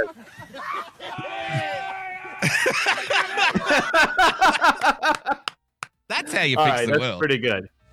Well, it's funny, like, because when I grew up, like, I'm in that like perfect age bracket in like a 30-year-old boomer, where like I grew up in high school, having all this hope, and like the economy was great. America was number one. Yep. We were like dominating the tech sector. There was going to be all these great things in the future when you got out of high school, and then senior year happens, and bam, you get 9/11. That's the start of your adulthood. So all of this cool stuff like that, like that's what all these celebrities are paying for now, right? Because that's how growing up it was. Howard Stern would wear blackface and have a KKK member on as a guest. Same thing with like Jerry Springer. Everything was cool and open, and you had all the freedom of speech you were guaranteed. You had all of it. No, like people didn't like it sometimes, but you just kind of had to accept it. But now, now it's the polar opposite. Now you have to totally walk a razor's edge every time you go anywhere. And if you even leer at someone the wrong way, they might just dox you, just like the guy with the bicycle you had earlier, the guy in the bike path. Exact same scenario. The slightest inclination that you, whether you did something or not, might be racist in that half of a second is all it takes to just fundamentally ruin your entire life. Everything you built up to that point is now just a cliff face, and it's straight down. Yeah, see, like a lot of people say, oh, the only way to fix this is to get people to care more. And I used to think that, but I'm working through a theory here on the fly. While you were talking, it came to me. What if the answer is to get people to care less? That is the answer. Right? Nobody's supposed to care. Right. Like, yeah, you're supposed to go about your own daily life and not give a damn about anybody else. Like, you're supposed to do your own thing the way that you want to do it, as long as you're not harming anybody directly, physically. More importantly, because words can actually hurt people. That's right. I don't know if you knew that. Oh, I'm yes, sure you knew they're that. very harmful. Offense can never be given. Offense can only be taken. So it's up to you if you want to be offended by it. I could just say things. As long as I'm not punching you in the face, there shouldn't be any question as that like I'm not just doing my own thing. If you don't like it, go away. Yeah. Block me on Twitter or whatever. Well, I don't know. Not are you familiar get with me fired. Are you familiar with the Friedman economist Thomas Sowell? Of course, yeah. Okay. Thomas Sowell is amazing. He's based. I remember watching one interview with him, and the interviewer was completely confused that he didn't care about racism. And Thomas, like the way he presents himself is just fucking amazing. Like the way he puts his thoughts out there, and they're like, how can you not be concerned about racism? And Sowell, who's a black guy, he's an economist, free market economist, and he's like, I don't care about that. If somebody has thoughts about me, then there's nothing I can do about that. I don't care. It doesn't make any difference to my life. The only problem when racism becomes the only time when racism becomes a problem is when we're talking about like discriminatory actions. But he's like, a thought is not an action. So, you know, if we can still work together and still get the job done, you can hate me all you want. It doesn't make any difference to me, right? So why would I care? And the interviewer was like, oh, that doesn't make any sense. What about the thoughts? We have to change the way they think. And he's like, no, that's the problem. That's how you get the problems in the first place, by trying to change the way people think. Yeah, well, the internet is a wonderful tool that has, at the same time as it has brought us a level of information sharing unparalleled in human history, it has also completely destroyed the social order in such a short amount of time. It's breathtaking. Ben K. Veritas has a great point in the chat. He says, attention is power, don't add power to it. I said the same thing about Greta Thunberg, right? So when the Greta Thunberg thing was kicking off and people were like sharing memes and I'm like, look, you're the ones turning her into a celebrity by memeing her. Like, you don't get this yet. But if somebody, if you want to combat the Greta Thunberg effect of like children telling us how to run the world, the way to do it is when one of your progressive friends comes up to you and says, how good's that Greta Thunberg? You turn around to them and say, who? What? And they go, oh, it's a 17-year-old girl. It's like, I don't care what a 17-year-old girl thinks about climate change. Who cares? You know? Yeah, you know the kind of things I came up with when I was 17. You think anyone's going to listen to me when I was 17? I'm actually concerned that you think a person that's 17 has any inkling or any inclination of the way the world is supposed to work. Exactly. So is there a level, though? Is there a bottoming out effect when it comes to not caring, though? Like, is too much apathy a bad thing? I want to show you this clip, Tom, and I want you to tell me if you think not caring is still a good thing after watching this. Should the statue of Churchill be there or not, do you think? Well, I've heard many arguments on both sides. Some say that he's a racist. Some say that he's a hero. I haven't personally met him, but... Okay, that might be too much not caring. That might be a level of not caring. You might have exceeded the daily recommended dosage of. I've never met. Well, neither have I, lady. I don't know what to tell you. Well, I can't speak too highly of Jesus because I'd never met the guy. I wasn't around, but you know, like, I'm sure he's walking around somewhere. Like, if somebody wants to have a meeting between me and Winston Churchill, I'll decide pretty quick if he's a racist or not. I mean, I can't really have an opinion on that Hitler guy because I never met him. Some people say he's a racist. Some people say he's a liberator. Like, I've never met the guy. You can't be sure until you talk to him, right? I'll just play it one more time in case you missed it. Should the statue of Churchill be there or not, do you think? Well, I've heard many arguments on both sides. Some say that he's a racist. Some say that he's a hero. I haven't personally met him. But what I would say is that that question of whether he should remain should be put to the community. Yeah. If you're a representative of the community, I vote no on that. Yeah, just let you know. I'd vote no. Holy shit, man. See, it's things like that. Things like that are the black pill, right? When you realize that most people around you, like, this person is on TV, Tom, right? This person can vote. That's the scariest part. Forget about TV. They vote. That's bad enough. But this person is on TV as like a voice of the community, right? Well, one of my favorite quotes of all time I use probably way too often is George Carlin, where if you imagine how stupid the average person is, you'll be even more alarmed to realize that half of them are even dumber than that. Exactly. Look, I do want to, before we get into the negative stuff, I do want to like give you one more piece of hope, Tom. I do want to try and inject some hope into this discussion. Protests can change minds. You know what I mean? Like protests can change the world, Tom. Everybody's listening. Everybody's waiting my for you. world has been changed significantly in the United States. I mean, towns all over the nation now have been burned to the ground. That's a significant change, I have to say. Well, I think that when it comes to fighting racism, the racism of the police. Now, you're a former. Are we allowed to say you're a former cop or? Yeah, you can. Okay. That's fine. I mean, Tom's it was a former cop. a decade ago. I only did it for a year because it sucked.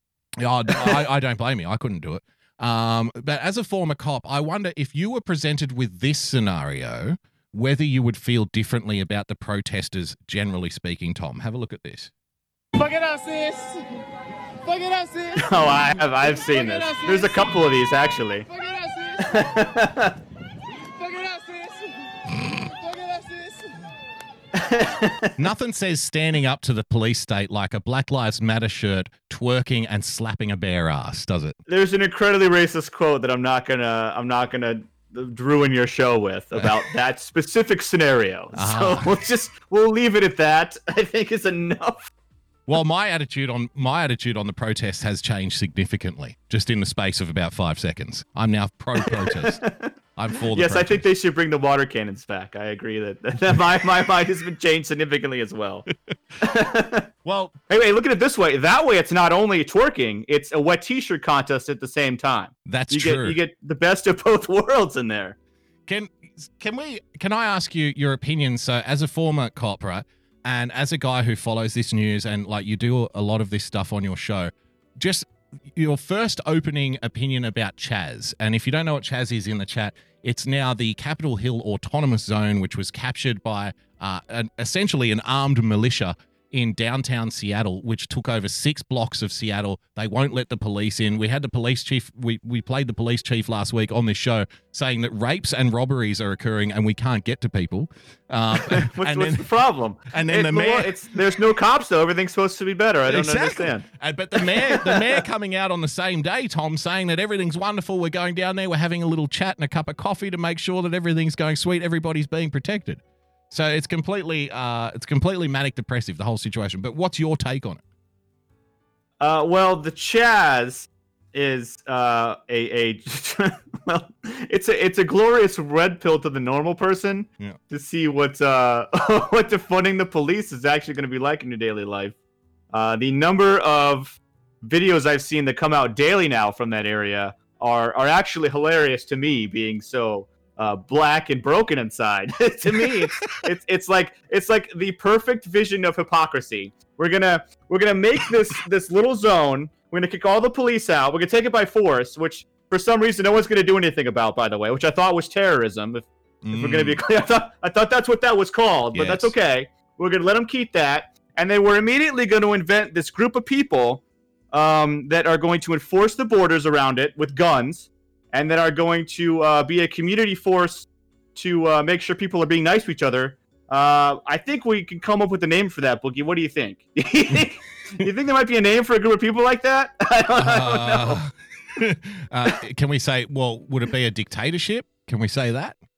Well, no, I think that group of people with the guns that are keeping peace and order, maybe we should call them the police. Oh, police? No, that would I be don't racist. think anyone's come up with this concept before. This might be new ground in the Chaz. It's okay. Don't be alarmed in the chat. Tom just mispronounced community outreach support group. Oh, my bad. That's right. You're right. My bad. So you sent me this Twitter thread with a few videos here.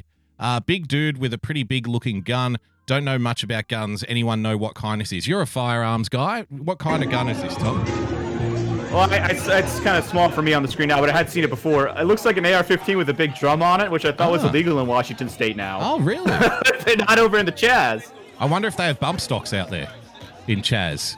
Well, no one's supposed to have those anywhere. They're supposed to have all have been rounded up. But hey, I mean, it's the Chaz. You know, there's no law there. Why were they rounded up? Do whatever you want. Were they rounded up to protect the Second Amendment, or? No. Is that how it works? For reasons. It's for the safety. You know, I feel so much safer now. Ah, I see. Okay, here's another video. So what had happened in these? Yep. This is their version of Law and Order now. Okay. So this is an auto shop. Hang on, is this guy wandering around with a bottle of? I can only assume to be looted champagne, fortified wine from the gas station. Are we gonna? But what has happened is a person has broken into this auto shop, which is right in the corner of where the Chaz is, like right at the edge, and they set fire to part of the building. And so in response to that, the owners detained the person, put the fire out, and kicked him out because they couldn't get the police or the fire department to show up. Right, because the roads are blocked. Now in response to that, the people of the Chaz have decided that that detainment was not justified for some reason. So now they're going to tear this guy's business apart. And it's a big standoff for like 5 or 6 videos. Good, excellent.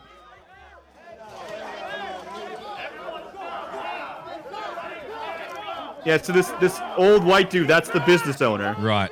He looks very calm, to be honest with you. Oh, because there's another guy behind him with a rifle and body armor on. Ah, good. That's why. Gee, you know what, though? Like, when I look at all of these videos and I see, like, the business owners, like, I'm thinking Koreans on rooftops from the LA riots, you know what I mean? And, gee, it's only going to take one bullet, isn't it? In either direction. And this is going to melt down. I think it's like testament to the people who like own businesses and stuff that hasn't happened yet. But if it ever got to that point, do you think that this would accelerate like tenfold in an hour? You know what I mean? Absolutely. The coverage wouldn't it? I mean, because right now we have like the reports and the news article, like the New York Times referred to Chaz as the mecca for racial equality or some shit, right? So if it's ridiculous, but if just say one bullet went in the wrong direction and hit somebody, I think that the entirety of the news reporters and stuff wouldn't be able to contain it at that point, right? Or am I wrong? It's like Kent State now. So like even if it didn't hit anybody, even just the sound of a gunshot in a crowd of people like that will immediately entice just an actual firefight in the streets. Yep. It would be a bloodbath. One of the men involved in the local business said someone broke in and lit the place on fire. The person left, he told the mob. The man added that his heart is broken for every person in America. Bro, you can't have a broken heart. This is about racial equality. That's the guy with the rifle, though. He can have whatever he wants. That's why he has the rifle. Some protesters tried to keep the mob at bay as a de-escalation person tried to talk. So they have now negotiators working in Chaz. I didn't know.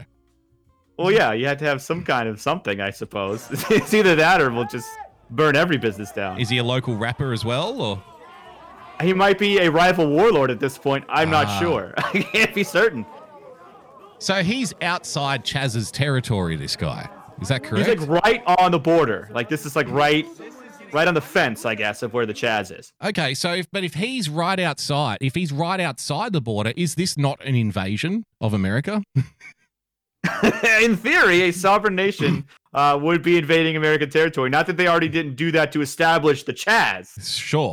Well, no. See, that's different though, because they were within the borders when it happened. That's called an insurgency. You see. Technicality. Yeah. That's a civil war scenario, meaning that the rest of the global community, in theory, shouldn't be allowed to intervene in insurgencies, right? But now because we never do that in America. Of course. Never, ever. Not a single time. But because the insurgency established their own state, and now that state has gone into the sovereign territory of another country, all of a sudden, now this is an international incident. So now I think Donald Trump should get out there like at the next press conference and say, well, you know, we've got together a coalition of the willing. We've got Fiji, we've got Poland, we've got Australia, we've got a whole bunch of little countries. We're going to line them up around Chaz. We're going to smoke these assholes out. We're going to siege these motherfuckers until they give up the sovereign land that was for the people of Seattle. Like now's the opportunity to actually do something.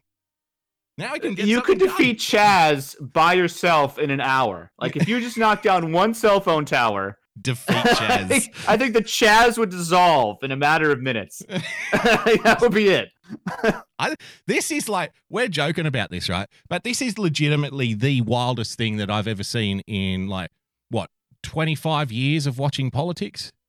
At least. Oh, yeah, this is crazy. This is a level of insanity no one ever thought possible. And yet here we are. Have an autonomous state in a major city. Right. But the most insane thing to me is the way that everybody's just like, yeah. Like, if that doesn't show you how insane everything else, like, it shows how insane life is in general. Like, I understand that people are very single-minded and single-focused and like, you know what? Everything's going great. We're winning. This is fantastic, right? But it's really not true, because if an armed militia taking over a section of a city is treated like, yeah, whatever, it's not a big deal, that shows how crazy everything else is. Do you think that's fair or not? Well, the tolerance and apathy are the final virtues of a dying society, Boogie. I will remind you. Right. That's a literal quote from, I think it was Aristotle or some other Greek philosopher. But yeah, that's where we're at.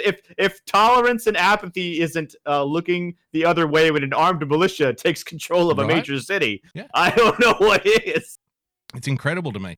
Have a listen to this. I got this from The Nation. You know The Nation, if you're a political watcher. They're very consistent when it comes to hot takes. Have a listen to this. The violence didn't start with the protest. Violence has been a constant throughout American history and is woven through countless American systems today, right? Listen to this, man. Well, that's actually a true statement. But what's the take going to be? This is fucking amazing. Again and again, protesters demanding an end to police brutality have been met with brutality by the police. Is that what you call kneeling in the street? Yeah, is that what you call taking rocks and bottles and not actually shooting at anybody? Is that what you call vacating 6 blocks of Seattle and like running away because, quote, the police chief said, quote, they were yelling at us. Oh no, not the yelling. Yeah. But words can hurt you. We've established that.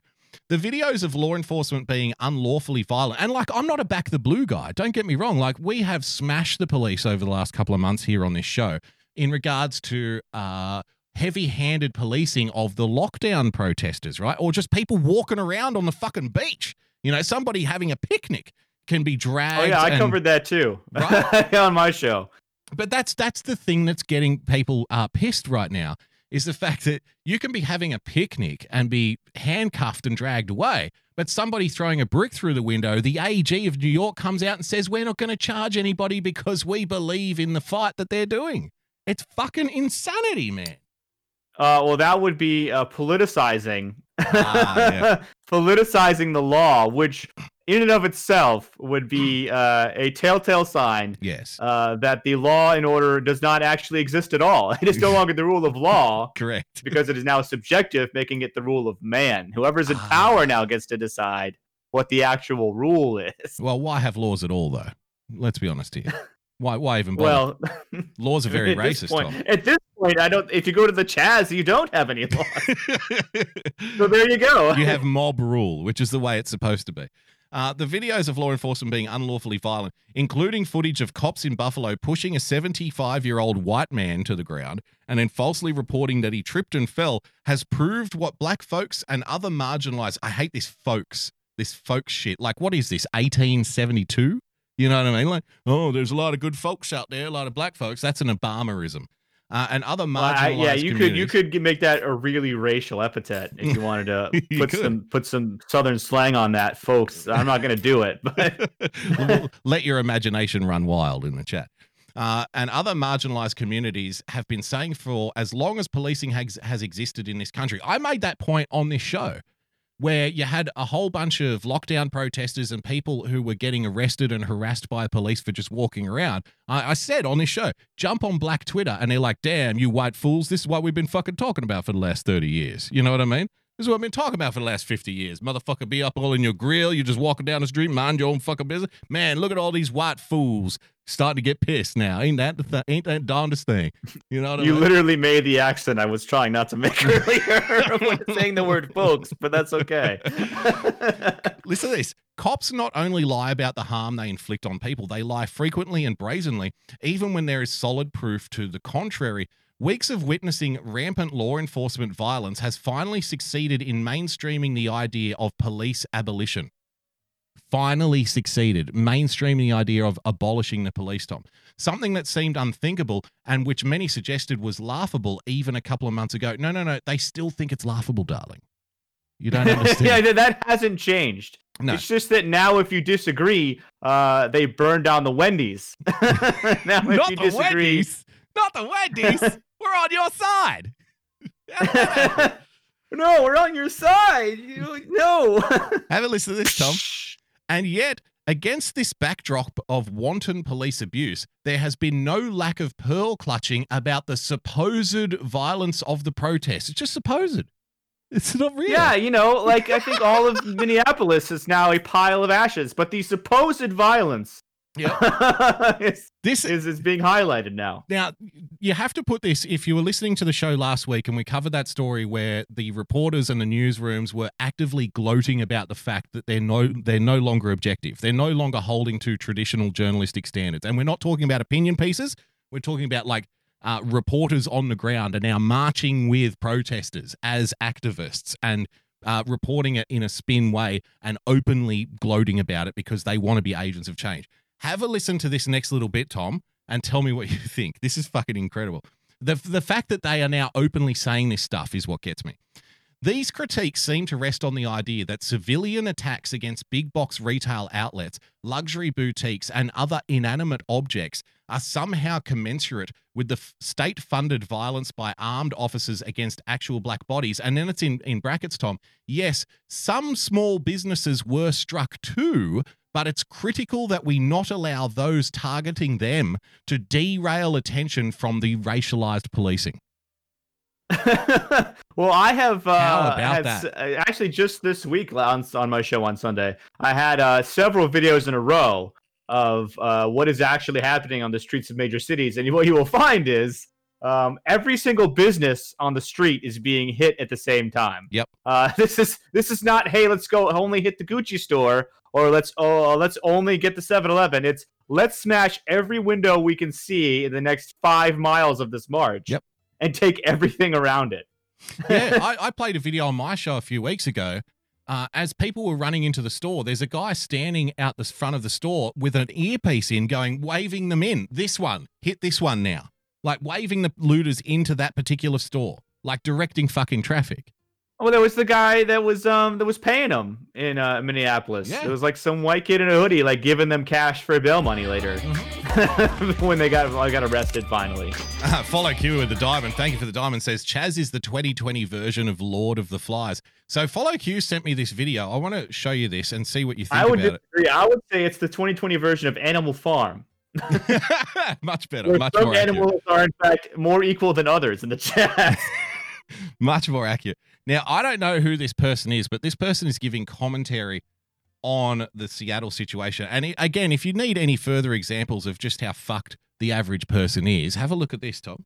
Hello, users, and welcome back to Above It All, your favorite internet show from your favorite It's not internet my show. favorite. It may become my Just so we're favorite. clear. It may become my favorite in a couple of minutes, though. Like, let's give her a chance. Let's give them a chance. I'll be safe. Person. That's me. Anyway, so this happened last night and this morning. So last night when I went to bed, Thank you for coming. I I'll saw see you in hell. reports that the East Precinct in Seattle was being abandoned. They took everything of value out, they boarded it up, and they basically said, all right, there's nothing we can do here. Now, I assume that they were doing that with the intent to have protesters set it on fire and then talk about how, like, there's chaos and civil unrest. But you know what they did instead? What did they do? What they did was they they created an autonomous zone around the police department. And if you don't know what an autonomous... I just want to show you that image there that I just caught a quick flash of. Created an autonomous zone that she scrolled around the... That they scrolled past very police quickly here department. because I think they saw amnesty for all looters, rioters, and protesters. Oh, good. Yep. How nice. Justice, Tom. And if you don't know what an autonomous zone is, an autonomous... You probably, if you don't know what an autonomous zone is, you probably have never met Winston Churchill either. Let's be honest. Zone essentially means we never do not met live in the United States of America. We live in our own, call it a country. Call it a country. I dare you. I dare you to call it a country. I like Our to call country it- is sustained whole or in part by being next to a prosperous country that you buy food from every day. I like to call it a happy place. The thing about it is it is a zone. It's a zone. Yep. we Well, got that. it's not a state. There is no government. It is an autonomous zone. Yeah. There's a warlord now, though, so there is a government. Wow. Just so we're clear. I've been on a Civilization 6 kick for the last few days, Tom. And so I guess we would call him a chieftain. It's maybe not a functioning government as we would imagine it, but there is some kind of authority there. So we'll call him chieftain. So what happened was Donald Trump wasn't paying attention to the map when Seattle started the clamor for reform thing. And he didn't put enough units in there to prevent it from turning over to its own city-state. That's his loyalty bonus was way down in Seattle. Got it. The cultural influence of China, which was right next to him, bled over and converted the city over to their territory. I think what happened is because they're so close to the border, I think the Canadians culture bombed Washington State. Okay. And then they've taken over that territory. Or they embedded a spy and turned them against them.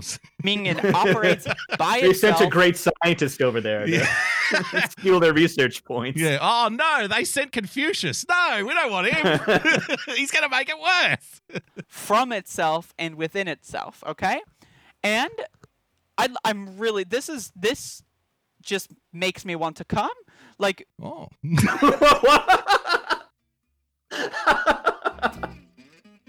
Okay, I guess. Nice. Nice. Gets me going. Makes me want to come. Okay. Operates by itself, from itself, and within itself, okay? And... No, because it doesn't have any food.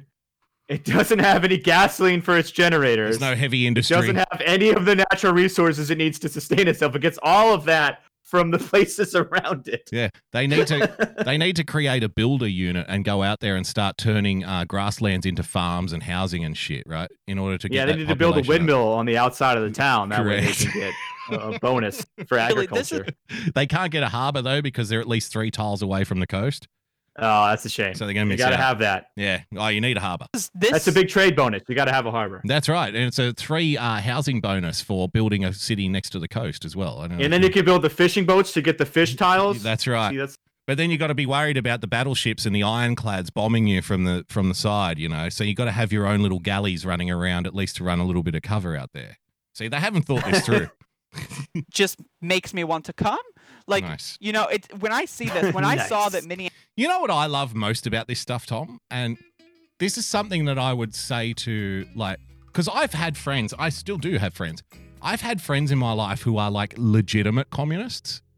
And I don't mean communists like this person here, who is obviously upper middle class, Antifa flag. I would suspect in a picket line situation wouldn't be able to hold their own. They're not going to kick the shit out of the scabs, right? They're not going to kick the shit out of the security guards.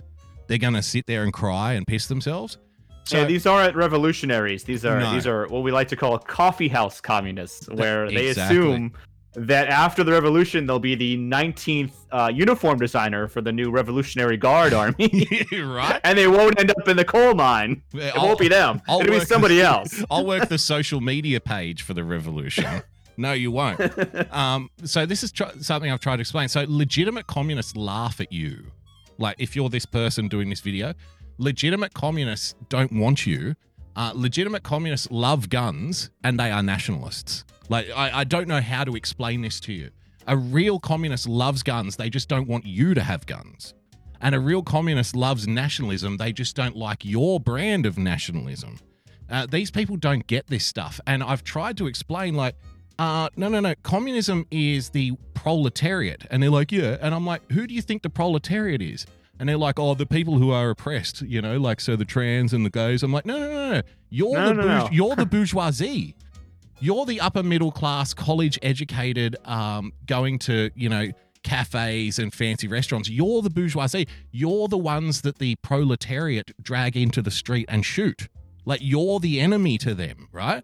They want what you have. You're the idiot here who thinks that it's about you. You're the person that could afford. Yeah, you could afford the reassignment surgery. You had that kind of money. You're the person who had the luxury of not wondering if they were going to be able to live their life without that ability to do that. The peasants are the people that come to you and take what you have.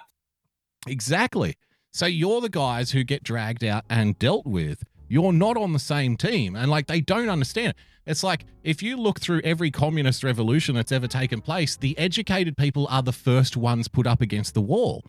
Like, every time. Because you're seen as the enemy. You're seen as the sponges. You're seen as the bourgeoisie who's controlling all the fucking money. They're the second people. Because you need these people at first for this very reason. Because this was China in the 60s, right? It's almost exactly what's happening right now. You needed these educated young people to rebel against the system themselves so that we could destroy every establishment that was keeping the system afloat. We needed those young people to undermine that system. But once that's over, the thugs take over. Once that's done with, then it's your turn. Yeah, that's when the burly blue collar thugs, like, who, you know, can bench press 200 pounds. That's when they take over, right? The guys who, like, you know, like I said, work in the blue collar jobs for the shit money, who are like the downtrodden. That's when they take, and they're like, why are we taking orders from these, you know, androgynous fucking activists on Twitter? Like, why are we letting them tell us what to do? Let's you don't just even beat have them up. calluses on your hands. What do you know? Exactly. What do you know? There's a famous story about Karl Marx. His biggest rival at the time was a Russian guy who was a factory worker. So when Marxism was coming to the fore, right, there was Karl Marx, the intellectual, like the economist, the political philosopher, and his big rival at the time was a blue-collar guy who rose through the ranks and was seen as like a thought leader and a leader of the people and a leader of the revolution, the workers' revolution, right?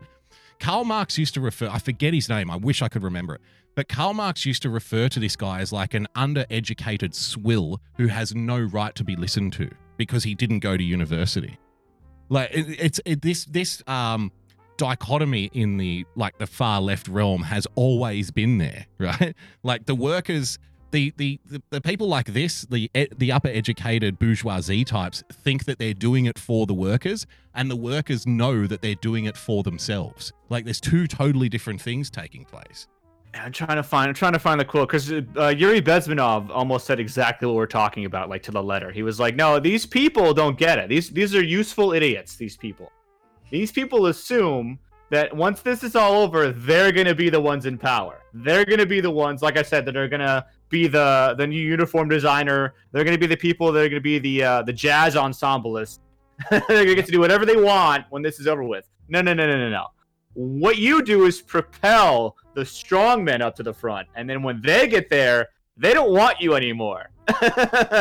Once you assume you get power, and then all of a sudden you realize you're not going to get anything out of this. In fact, they're going to take it from you when they get there. Exactly. I think I've got the clip here. I'll play it for you. My father was, he's on the left here. My father was officer of the General Staff of the Soviet Army.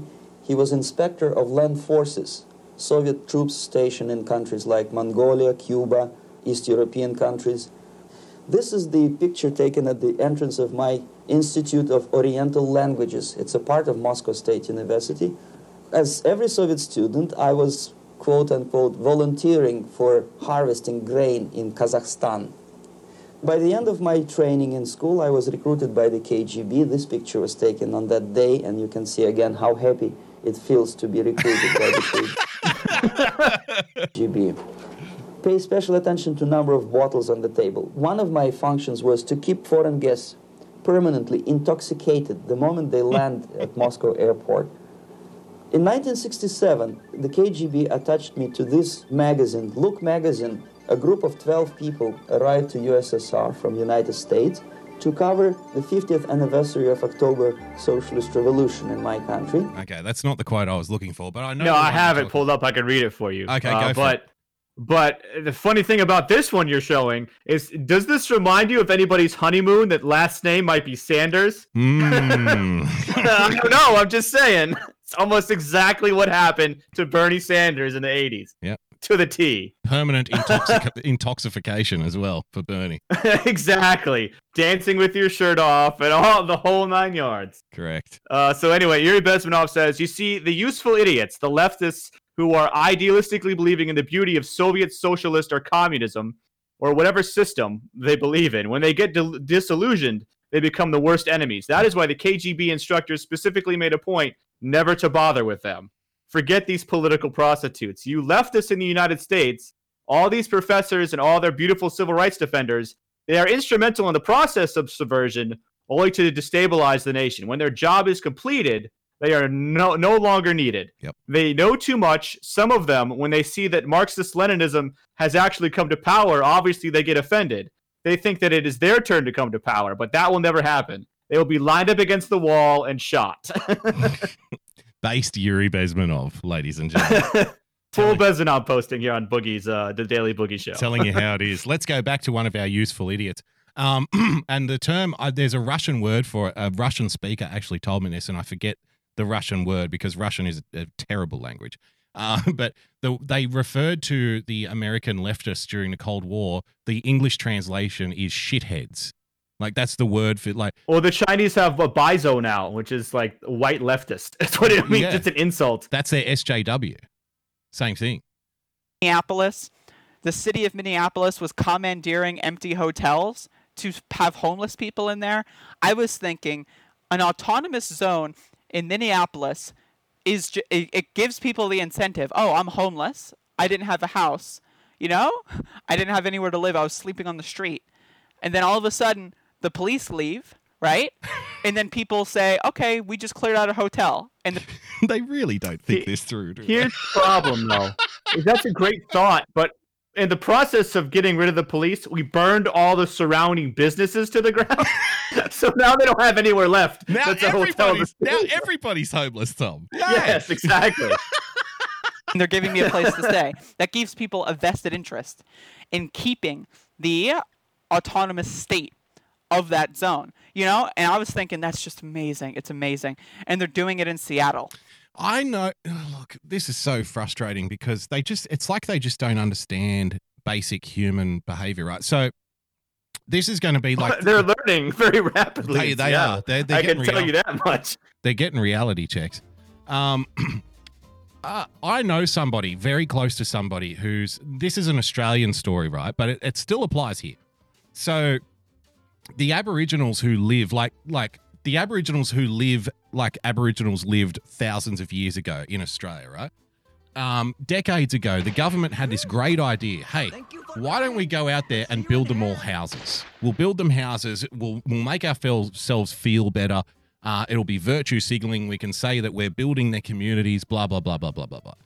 But they don't get that the people out there don't want that stuff. Like, they don't want to live like Westerners. That's why they're out there in the first place. They could, like, through education and stuff and, you know, ingratiate themselves into, like, our lifestyle, but they don't want that.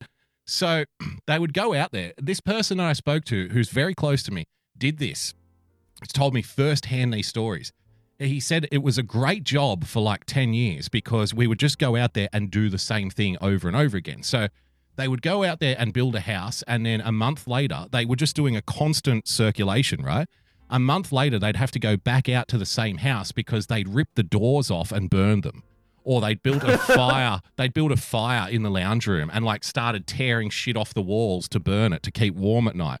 And they were saying like, no, you just close the doors and like turn the heater on and stuff. And they would just rip everything apart and burn it in big bonfires. So it was a scam. It's a scam. The politicians get to score points by saying, oh, we're building these communities. The companies who are paid to go out there and build the houses get paid to go out there and build the houses. They get a nice big fat government grant, and it's an endless job cycle because the people out there don't want it, and they'll just, like I said, they'll burn the furniture because, like, in a fire, they didn't pay for it. They don't care. You know what I mean? Hey, you know who paid for it though, Boogie? Yeah. You paid for it with your taxes. Exactly. So if you look at like the Chaz Autonomous Zone, this fucking idiot here is talking about this makes them come.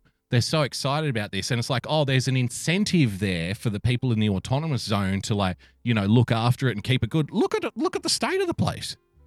Look at it. It Yeah, there's already looks graffiti like all a over slum. everything. There's trash everywhere. It's been like a week. At some It's point, been a week, Tom. It's already destroyed. they are reinforcing the borders, though. I just saw somewhere that they're putting up like metal fences now. Oh, good. So, Good. See, Fascist Tippy in the chat, who's a fellow Aussie bro, says, this is a true story. I know a mate who did the same thing. Yeah, so I'm not making it up. Like, this isn't conspiracy. This happens. So I was thinking No, that's I just believe you. amazing. Yeah. It's amazing. And they're doing it in Seattle. So I don't know how long this is going to last, but hopefully forever.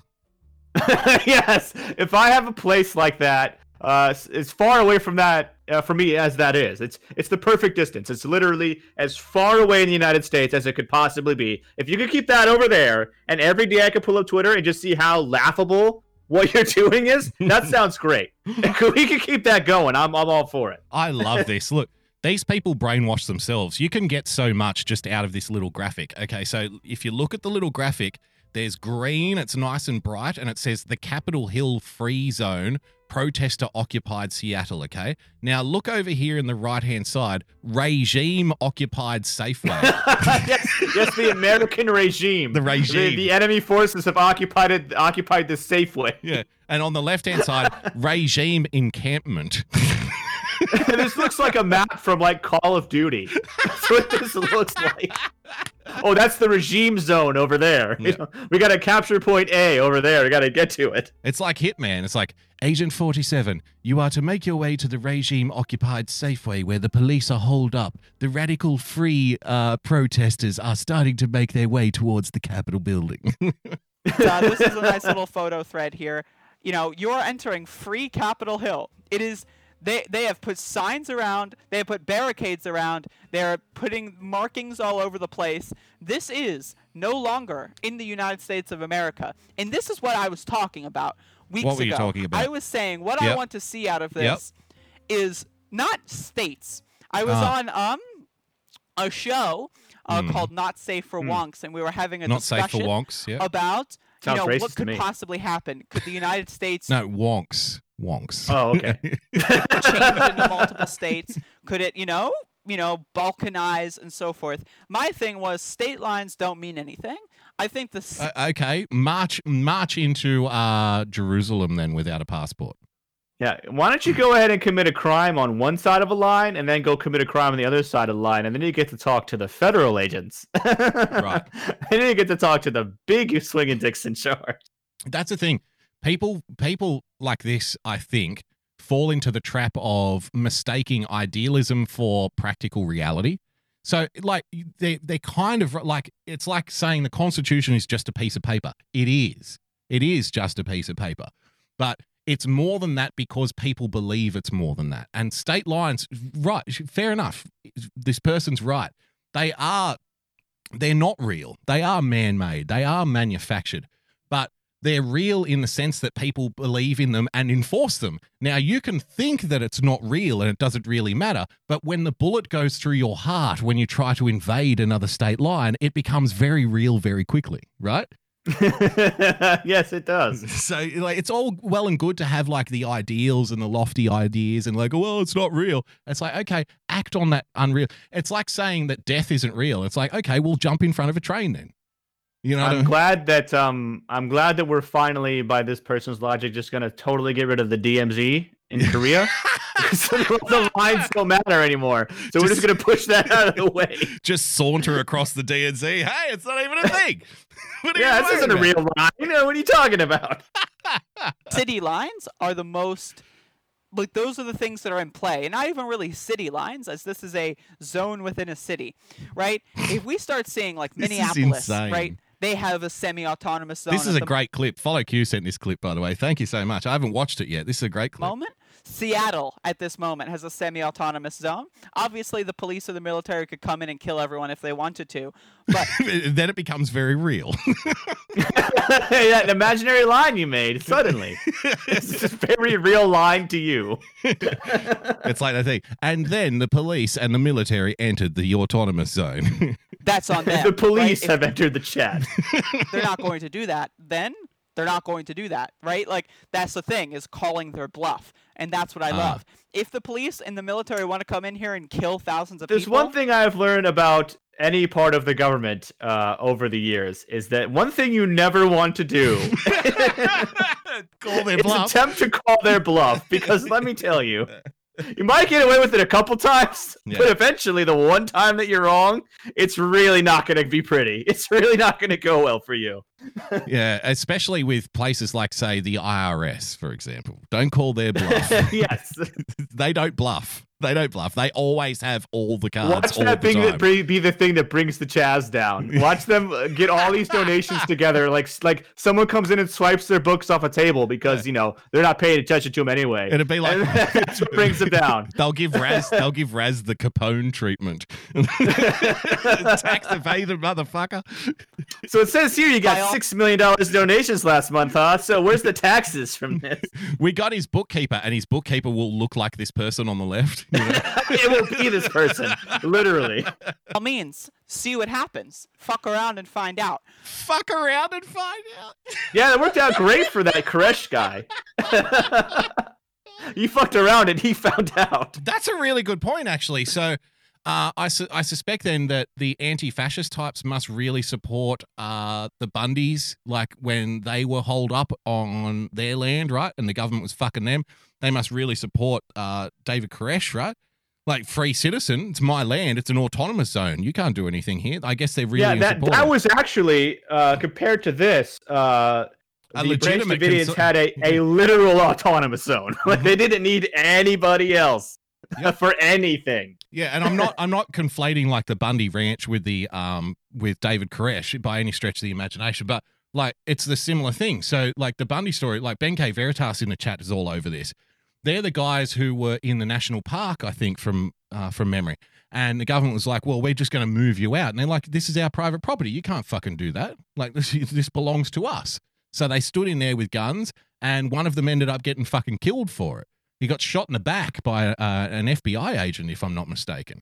And a couple of them went to prison. Getting out of a car. You can actually still see that, I think, on maybe YouTube, but definitely LiveLeak. There's still footage of that out there. Yeah, so Antifa must be in full support of that, right? Oh, of course. Except not. Except not at all.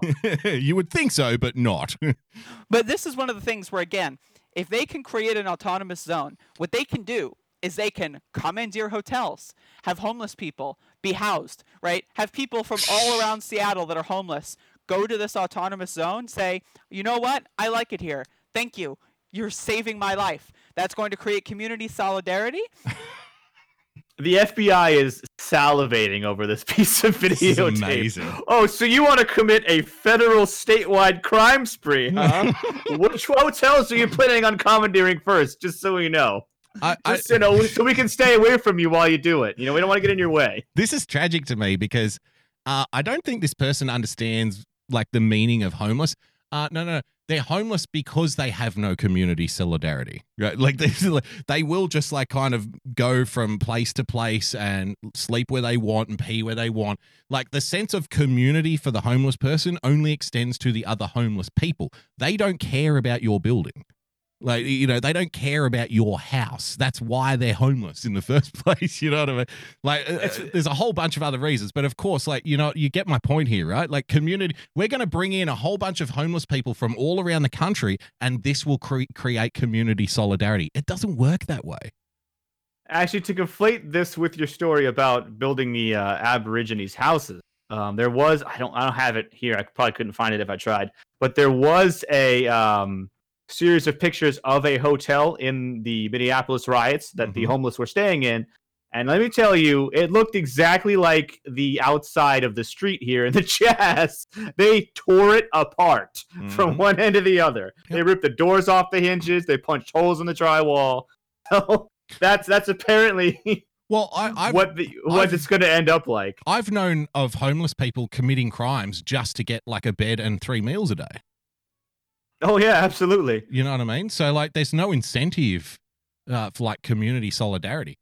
Jim N-Word in the chat says, have been homeless before, can confirm. I just sort of need to point out, whoever made that sticker of Boogie Stan, that's fucking fantastic. Look at that. We've got our black flag in the chat on D-Live. Is it Boogie Stan or Booganistan? I don't know. Booganistan. That would be, Booganistan has a better ring to it, actually. Right? And again, the state can crush this at any moment, right? But if they do, there are going to be consequences, right? That's the thing. You're going to go to jail. That's what the consequences are going to be. Because at the end of the day, they really don't give a fuck about what you want. It'll be like welcome to our world. You know what I mean? Like, yeah. When we think we're standing up to the government, we just end up getting ass raped. Thank you very much, Mr. Government. This is creating a situation where people have a vested interest in maintaining the autonomous zone. Does this person the really? Reason they have a vested interest? They really believe this is going to last forever. But yeah, the reason they have a vested interest to maintain it now is because the option now that you've created for them is jail. If you were going to stand your ground here, eventually you're going to be arrested. That's right. Like, I'm the black shirt wearing I think you're sympathetic to libertarian views, like with all the Ron Paul stuff that you post. You might not be a libertarian, but I think you're on the side of individual freedom. Is that a fair thing? I voted libertarian a couple times. I have a lot of libertarian leanings, but the LP party in America, at least, is terrible. Just destroyed. It's done. After the last election, Holy shit! We got a Ninja Genie winning TV. Dropping Genie on us says, "Holy shit! Kimmy made that sticker. Well done, Kimmy. It's still not going to get you. It's still not going to earn you the spot as the Minister for Fun in the kingdom, but you are." There was a bribe. Yeah. It's actually legal in Boogistan. we need to lock her in the tower now forever. You'll be up there with Rudolph Hess. You can talk. I'm sure you'll have plenty to talk about. I love the term autonomous zone, by the way. It's just, I don't know, it sounds badass. It has a Z in it. Oh my god. It has a Z in it, Boogie. It's great. In it. It's badass. It's got a Z. Z's are one of those letters. They're like T's and K's. Like, they're very cool. They're cool letters, man. They make things sound better. Don't you think? This literally is the person I described. I'm gonna be the one that choreographs the musical every year for the people at the square. That's gonna be me. My whole job. I need to hear that again. Like this again, but this is what we're talking about, right? The fucking factory worker who's 200 pounds of pure muscle, who's dumb as dog shit, who works 80 hours a week, just breaking rocks with a hammer. Yeah. It's this whole week. Yeah, he's not impressed by your wordsmith. He's not impressed by your use of language to say, "Wow, autonomous zone sounds so cool. It's got a Z in it." He's like, "Huh? What?" He's like, why don't I just fucking beat you over the head with this fucking baseball bat and take your factory? Because we've been working really hard and stuff. Like that's what you're. They think they're on the same side, but they're not on the same side. I've had a communist legit tell me to my face, a friend of mine, because I'm obviously not a communist, but I'm still a blue-collar worker nonetheless. I've had a legit blue-collar worker communist friend of mine say, "When we will take over, it's sad, but we're going to have to shoot you." And I'm like, "How can you shoot me? You're my friend." And they're like, "We have to because you don't believe in it. We have to get rid of all the non-believers. That's the only way that we can make it work." Yeah, exactly. The only way that it works, if I have to force you to believe it. Otherwise, there's consequences. Exactly. I have a vested interest in maintaining. See, what would they do with the people in Chaz who don't believe in the movement? What happens to them? Well, there's a harbor nearby. I assume they'll just tie bricks to them and toss them off the side of the seawall. No, no. That would be polluting the ocean, Tom. We can't have that. Oh, well, they don't care about that, though. Remember, they don't care about the environmental crap. They don't. Please, it doesn't bother them at all. Please remove any plastics from your person before we toss you into the ocean. The autonomous We wouldn't want the sharks to choke on your fucking Coke bottle in your pocket. zone. I love the term autonomous zone, by the way. It's just, I don't know, it sounds badass. It has a Z in it. You know, Z is a good letter. But like, it's one of those things where, again, There's a Z in it, though. Got a Z. I know. I wonder if I can figure out how to put a Z in the name on my channel. I'll have to. If it was called the autonomous region, I wouldn't be in favor of it. But it's the zone, so it's like, the that zone. changes everything. It's like the danger zone. It's badass. if you're not under the purview of the United States government, all of a sudden, life is way better. All of a sudden. Really? Why don't you tell it to somebody in Zimbabwe? Let me know how that works out for you. I don't know how to explain this to this lovely young person. I'm sure they're very lovely, Tom. I'm sure. Side note, also, you should like Zimbabwe. It's got a Z in it. Yeah. Side note: as long as you are considered an American citizen in an American city, you are still under the purview of the American government. I don't know how to explain this to you. Like, you're going to have to leave. You'll have to leave the United States. Just declaring an autonomous zone isn't like, it doesn't get the job done. It doesn't bring home the biscuits. You know, you have to go the next step. You have to fucking leave. See, they should have went full sea land, because if they went full sea land, they would be out of the contiguous borders of the United States. Exactly. And Sealand, they defended Sealand with their lives, you'll remember. The English government tried to invade Sealand, and they scared them off with one gun. Exactly. Got somewhere to fucking sleep at night. All of a sudden, you've got food for your family. All of it, and that's where is this food coming from? The looted Safeway? Oh no, they have the garden. Remember, they're making enough food for like a salad for 4 people every 1 month. Yeah. The thing is, when people start realizing, right, all across the country, it's like, oh, we could. Smokey Bear in the chat says something that I just want to push back a little bit on. I get your point and I get the sentiment, but I don't think you've considered all the options here. Something about the US, Boogie, all of the leftists are already physically surrounded. If they pull this shit on a larger scale, they will. And I think he's going to say, like, they will be wiped out, blah, blah, blah, blah, blah, blah. Be surrounded by real guns, have their power, fuel, and food cut off. But you have to understand, the point is not to, like, it's not the point to win the civil war. It's to create chaos. So you can say that they're already surrounded. They'll have their food cut off. They'll have their fuel cut off. Yeah, that's the point. The cities where all of the lefties live, millions and millions and millions and millions and millions of them will become ungovernable, which will sink the rest of the country too. Like, that's the point, right? It's not about like, oh, the leftists versus the rightists, so we've got all the guns and they can't win a war and stuff. The war's not going to happen like that. It'll be like the big cities will descend into chaos, and that drags the rest of the country down until everywhere's chaos, right? Do you think that's a fair point, Tom? Or? Well, to be fair, the Paris Commune was exactly like what he's describing, and it didn't really end in total chaos, but it did end in a very, very bloody war that lasted about 2 weeks. Right. So either way, it wasn't good. It was really bad. Imagine a United States where New York, LA, Washington, D.C., Philadelphia, Seattle, Portland, and another whole bunch of cities, right, all become ungovernable, where like warlord situations break out, no electricity, no food, no power, no fuel. The rural areas, right, they may be safe for a while, and they may be okay for a while, but you can't have like the main economic centers with the major centers of population just descend into chaos and think that everything's going to be okay, right? Because that will drag the whole country into chaos itself, right?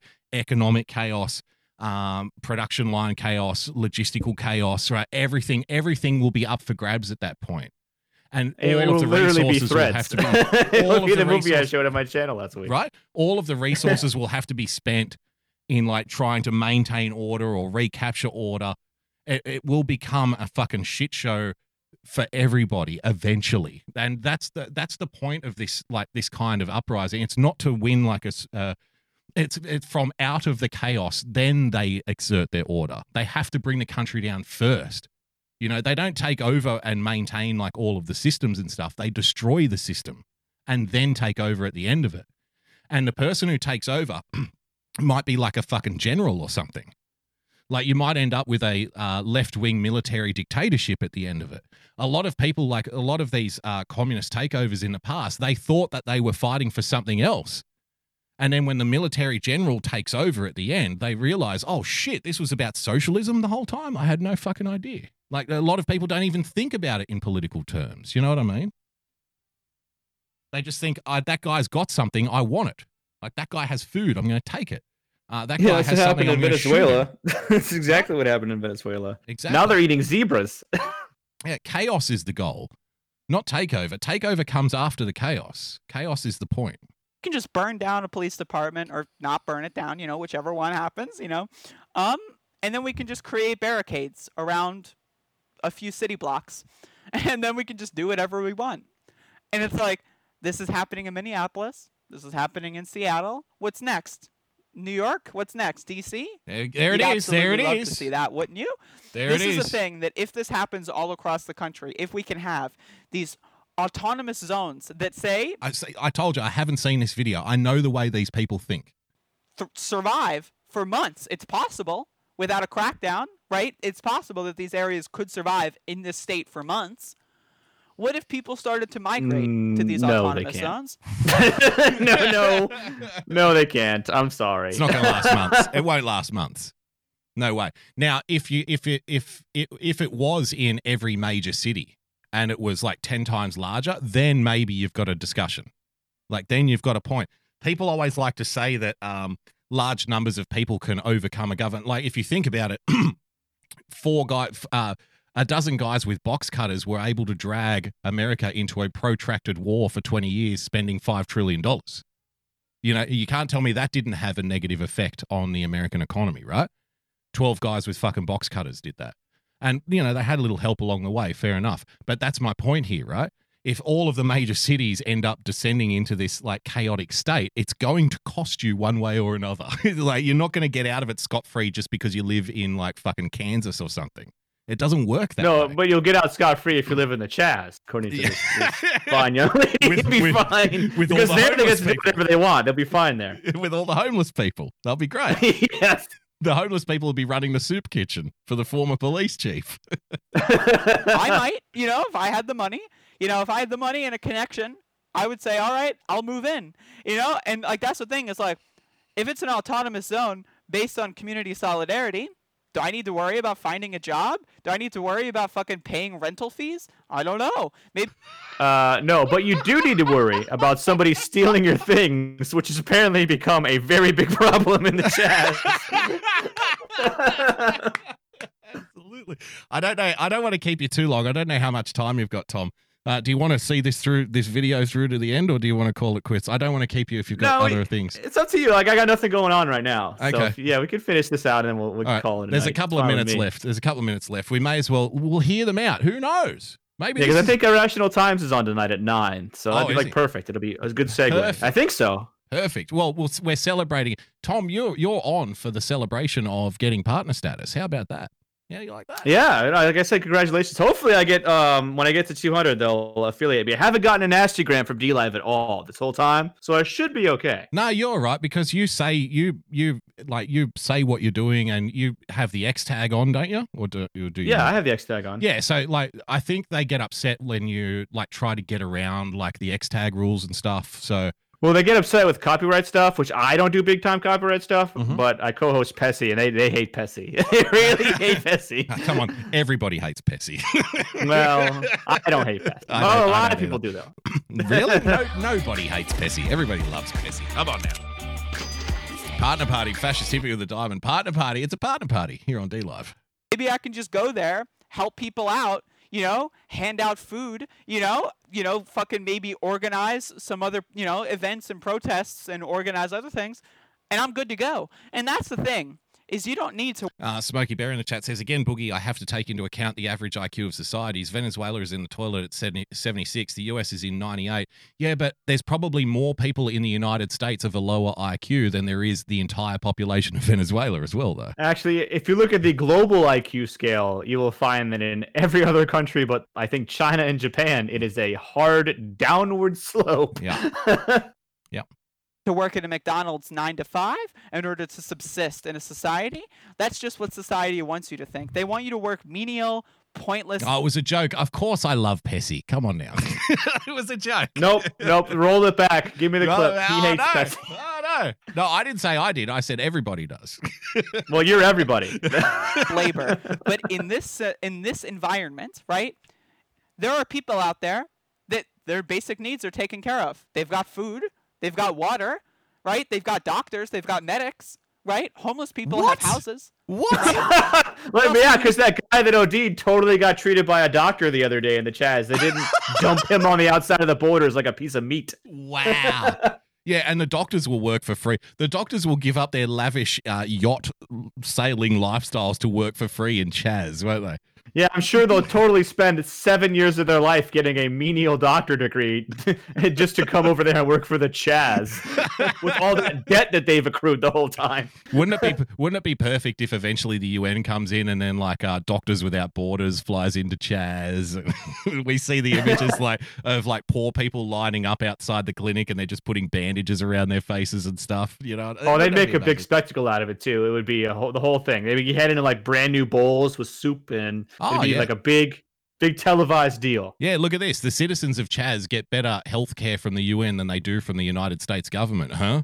We told you so. Yeah, of course. Yeah. Why you don't like the UN? What's wrong with you? Racist. Their little blue helmets bobbing around Seattle. It'd be amazing.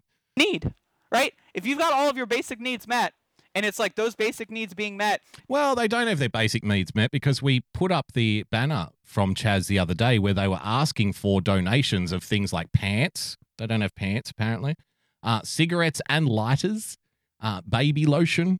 They needed lanterns and flashlights. So, you know, the basic needs aren't necessarily being met, Tom. I think that's a bit of a Well, yeah, and the city is supplying you with your electricity wholesale. So if that stops happening, how is this going to work for you?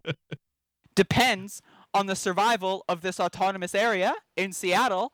You're going to you have a vested interest in maintaining the autonomous zone in Seattle, and therefore it's a feedback loop. Okay, that's the thing is you can detach. I'm going to say if I own a business in the autonomous zone, I don't have a vested interest in maintaining the autonomous zone because my business is making $0 and 0 cents a month right now. Yeah, they're not paying for anything. They're not in there like, you know, spending money on lavish dinners and buying Gucci handbags and shit. Yeah, because I looked at that area. There's like a little downtown section there. There's like bars and restaurants in there, and I don't think they're making any money right now. No, in fact, it'll be let's raid the fridge so we can feed the homeless people.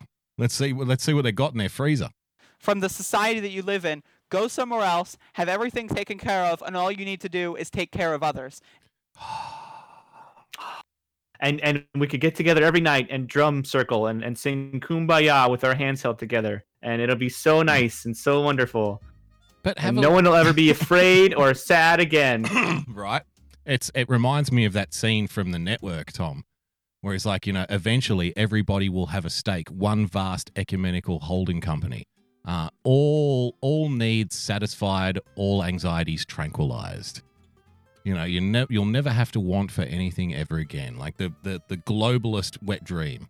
Like no fear, no ups, no downs. Just be a producer of things, and then you'll be safe. You know what I mean? We'll keep you safe. We'll keep you happy. If any of you cool people in here, I know none of you are, but if any of you cool people have followed the Major Tom lore, you would know that if you submit yourself to the AI known as the Basilisk, that eventually it will fulfill all of our needs. But you have to actively work towards it, or it will torture you for eternity until you do. So make sure that you do that. I love the logic here too. Like, what if we had a state where everybody was taken care of and all you have to do is take care of everybody else? It's like, okay, so what are we talking about here? We all work for the state. We all pay 100% tax in order to pay the wage of the next guy. Like, you know what I mean? Eventually, at some point, there's somebody has to be at the end of the line getting nothing in a system like that. There's a reason why the Soviet Union still produced padlocks and door locks, because what ended up happening was that everyone just assumed at the end of the day that all of the things at their workplace technically belonged to them anyway, and they ended up stealing them. Correct. Correct, 100%. With that, we might call it a night for tonight. Thank you so much for joining us, Major Tom, the Big Empty on D-Live. How do we follow you? How do we watch your show? Where the fuck are you at, brother?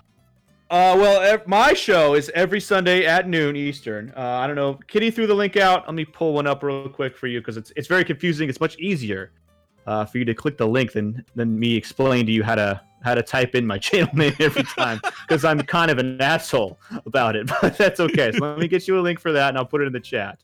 But also make sure that Friday and Saturday nights, yes, on the Joy of Pesci, I co-host with Pesci when we watch terrible old movies. It's great. And old educational VHS films. So you're gonna want to catch that too. I'm sure we'll have Boogie on too because Boogie has done some of the Friday night educational VHS films, and they are hilarious. It's always. So I'm sure we'll have him back on. It's always a good time. The Smens crew, ladies and gentlemen, the original Smens boys. There he is, Major Tom, co-host of the Joy of Pesci program, host of the Big Empty on D-Live. Thank you so much for joining us on the partner show, brother. I appreciate it. Oh, well, thank you for having me for your partner celebration. I'm glad I could be a part of it. No, absolute legend, and you're welcome back anytime. Thanks so much, Tom. And yeah, there he goes. Ladies and gentlemen, the great Major Tom joining us on this special edition of the Daily Boogie podcast. And that'll do us for tonight. Thank you so much for joining us. An absolute pleasure. We made partner, baby. Don't forget, as Tom mentioned, at 9 o'clock tonight, you've got Irrational Times coming up. And then at 10, you've got everybody's favorite lover of French women, Mersh, coming on at 10 p.m. And then at midnight, I don't know what happens after midnight. And I don't want to know what happens after midnight. But I'll be back tomorrow night at 6 p.m. after Daywave with Lois Lopez.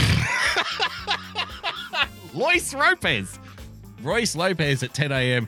JJ Stoner. Follow JJ at midday.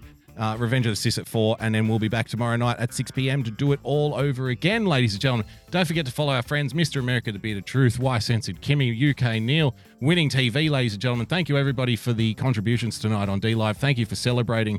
Thank you, Woodchip TV. Thank you, Winning TV. Thank you, The Iceman. Thank you for joining us tonight for the show that we made partner, and I didn't even know until we started going. So absolutely fucking sensational. Absolutely pumped. Thank you. And a big tip of the hat to D-Live as well for coming through with the goods, ladies and gentlemen. Don't forget, you've also got Mr. America, The Beard of Truth, Joy of Pesci, Spent D in the chat. Frozen Asian's back this week, I think, on Sunday. So give Frozen Asian a follow for the Sunday night shit show. And like I said, I'll be back at 6 p.m. tomorrow. So until then, guys, stay calm, stay rational. God bless. And we'll see you soon. Bye-bye.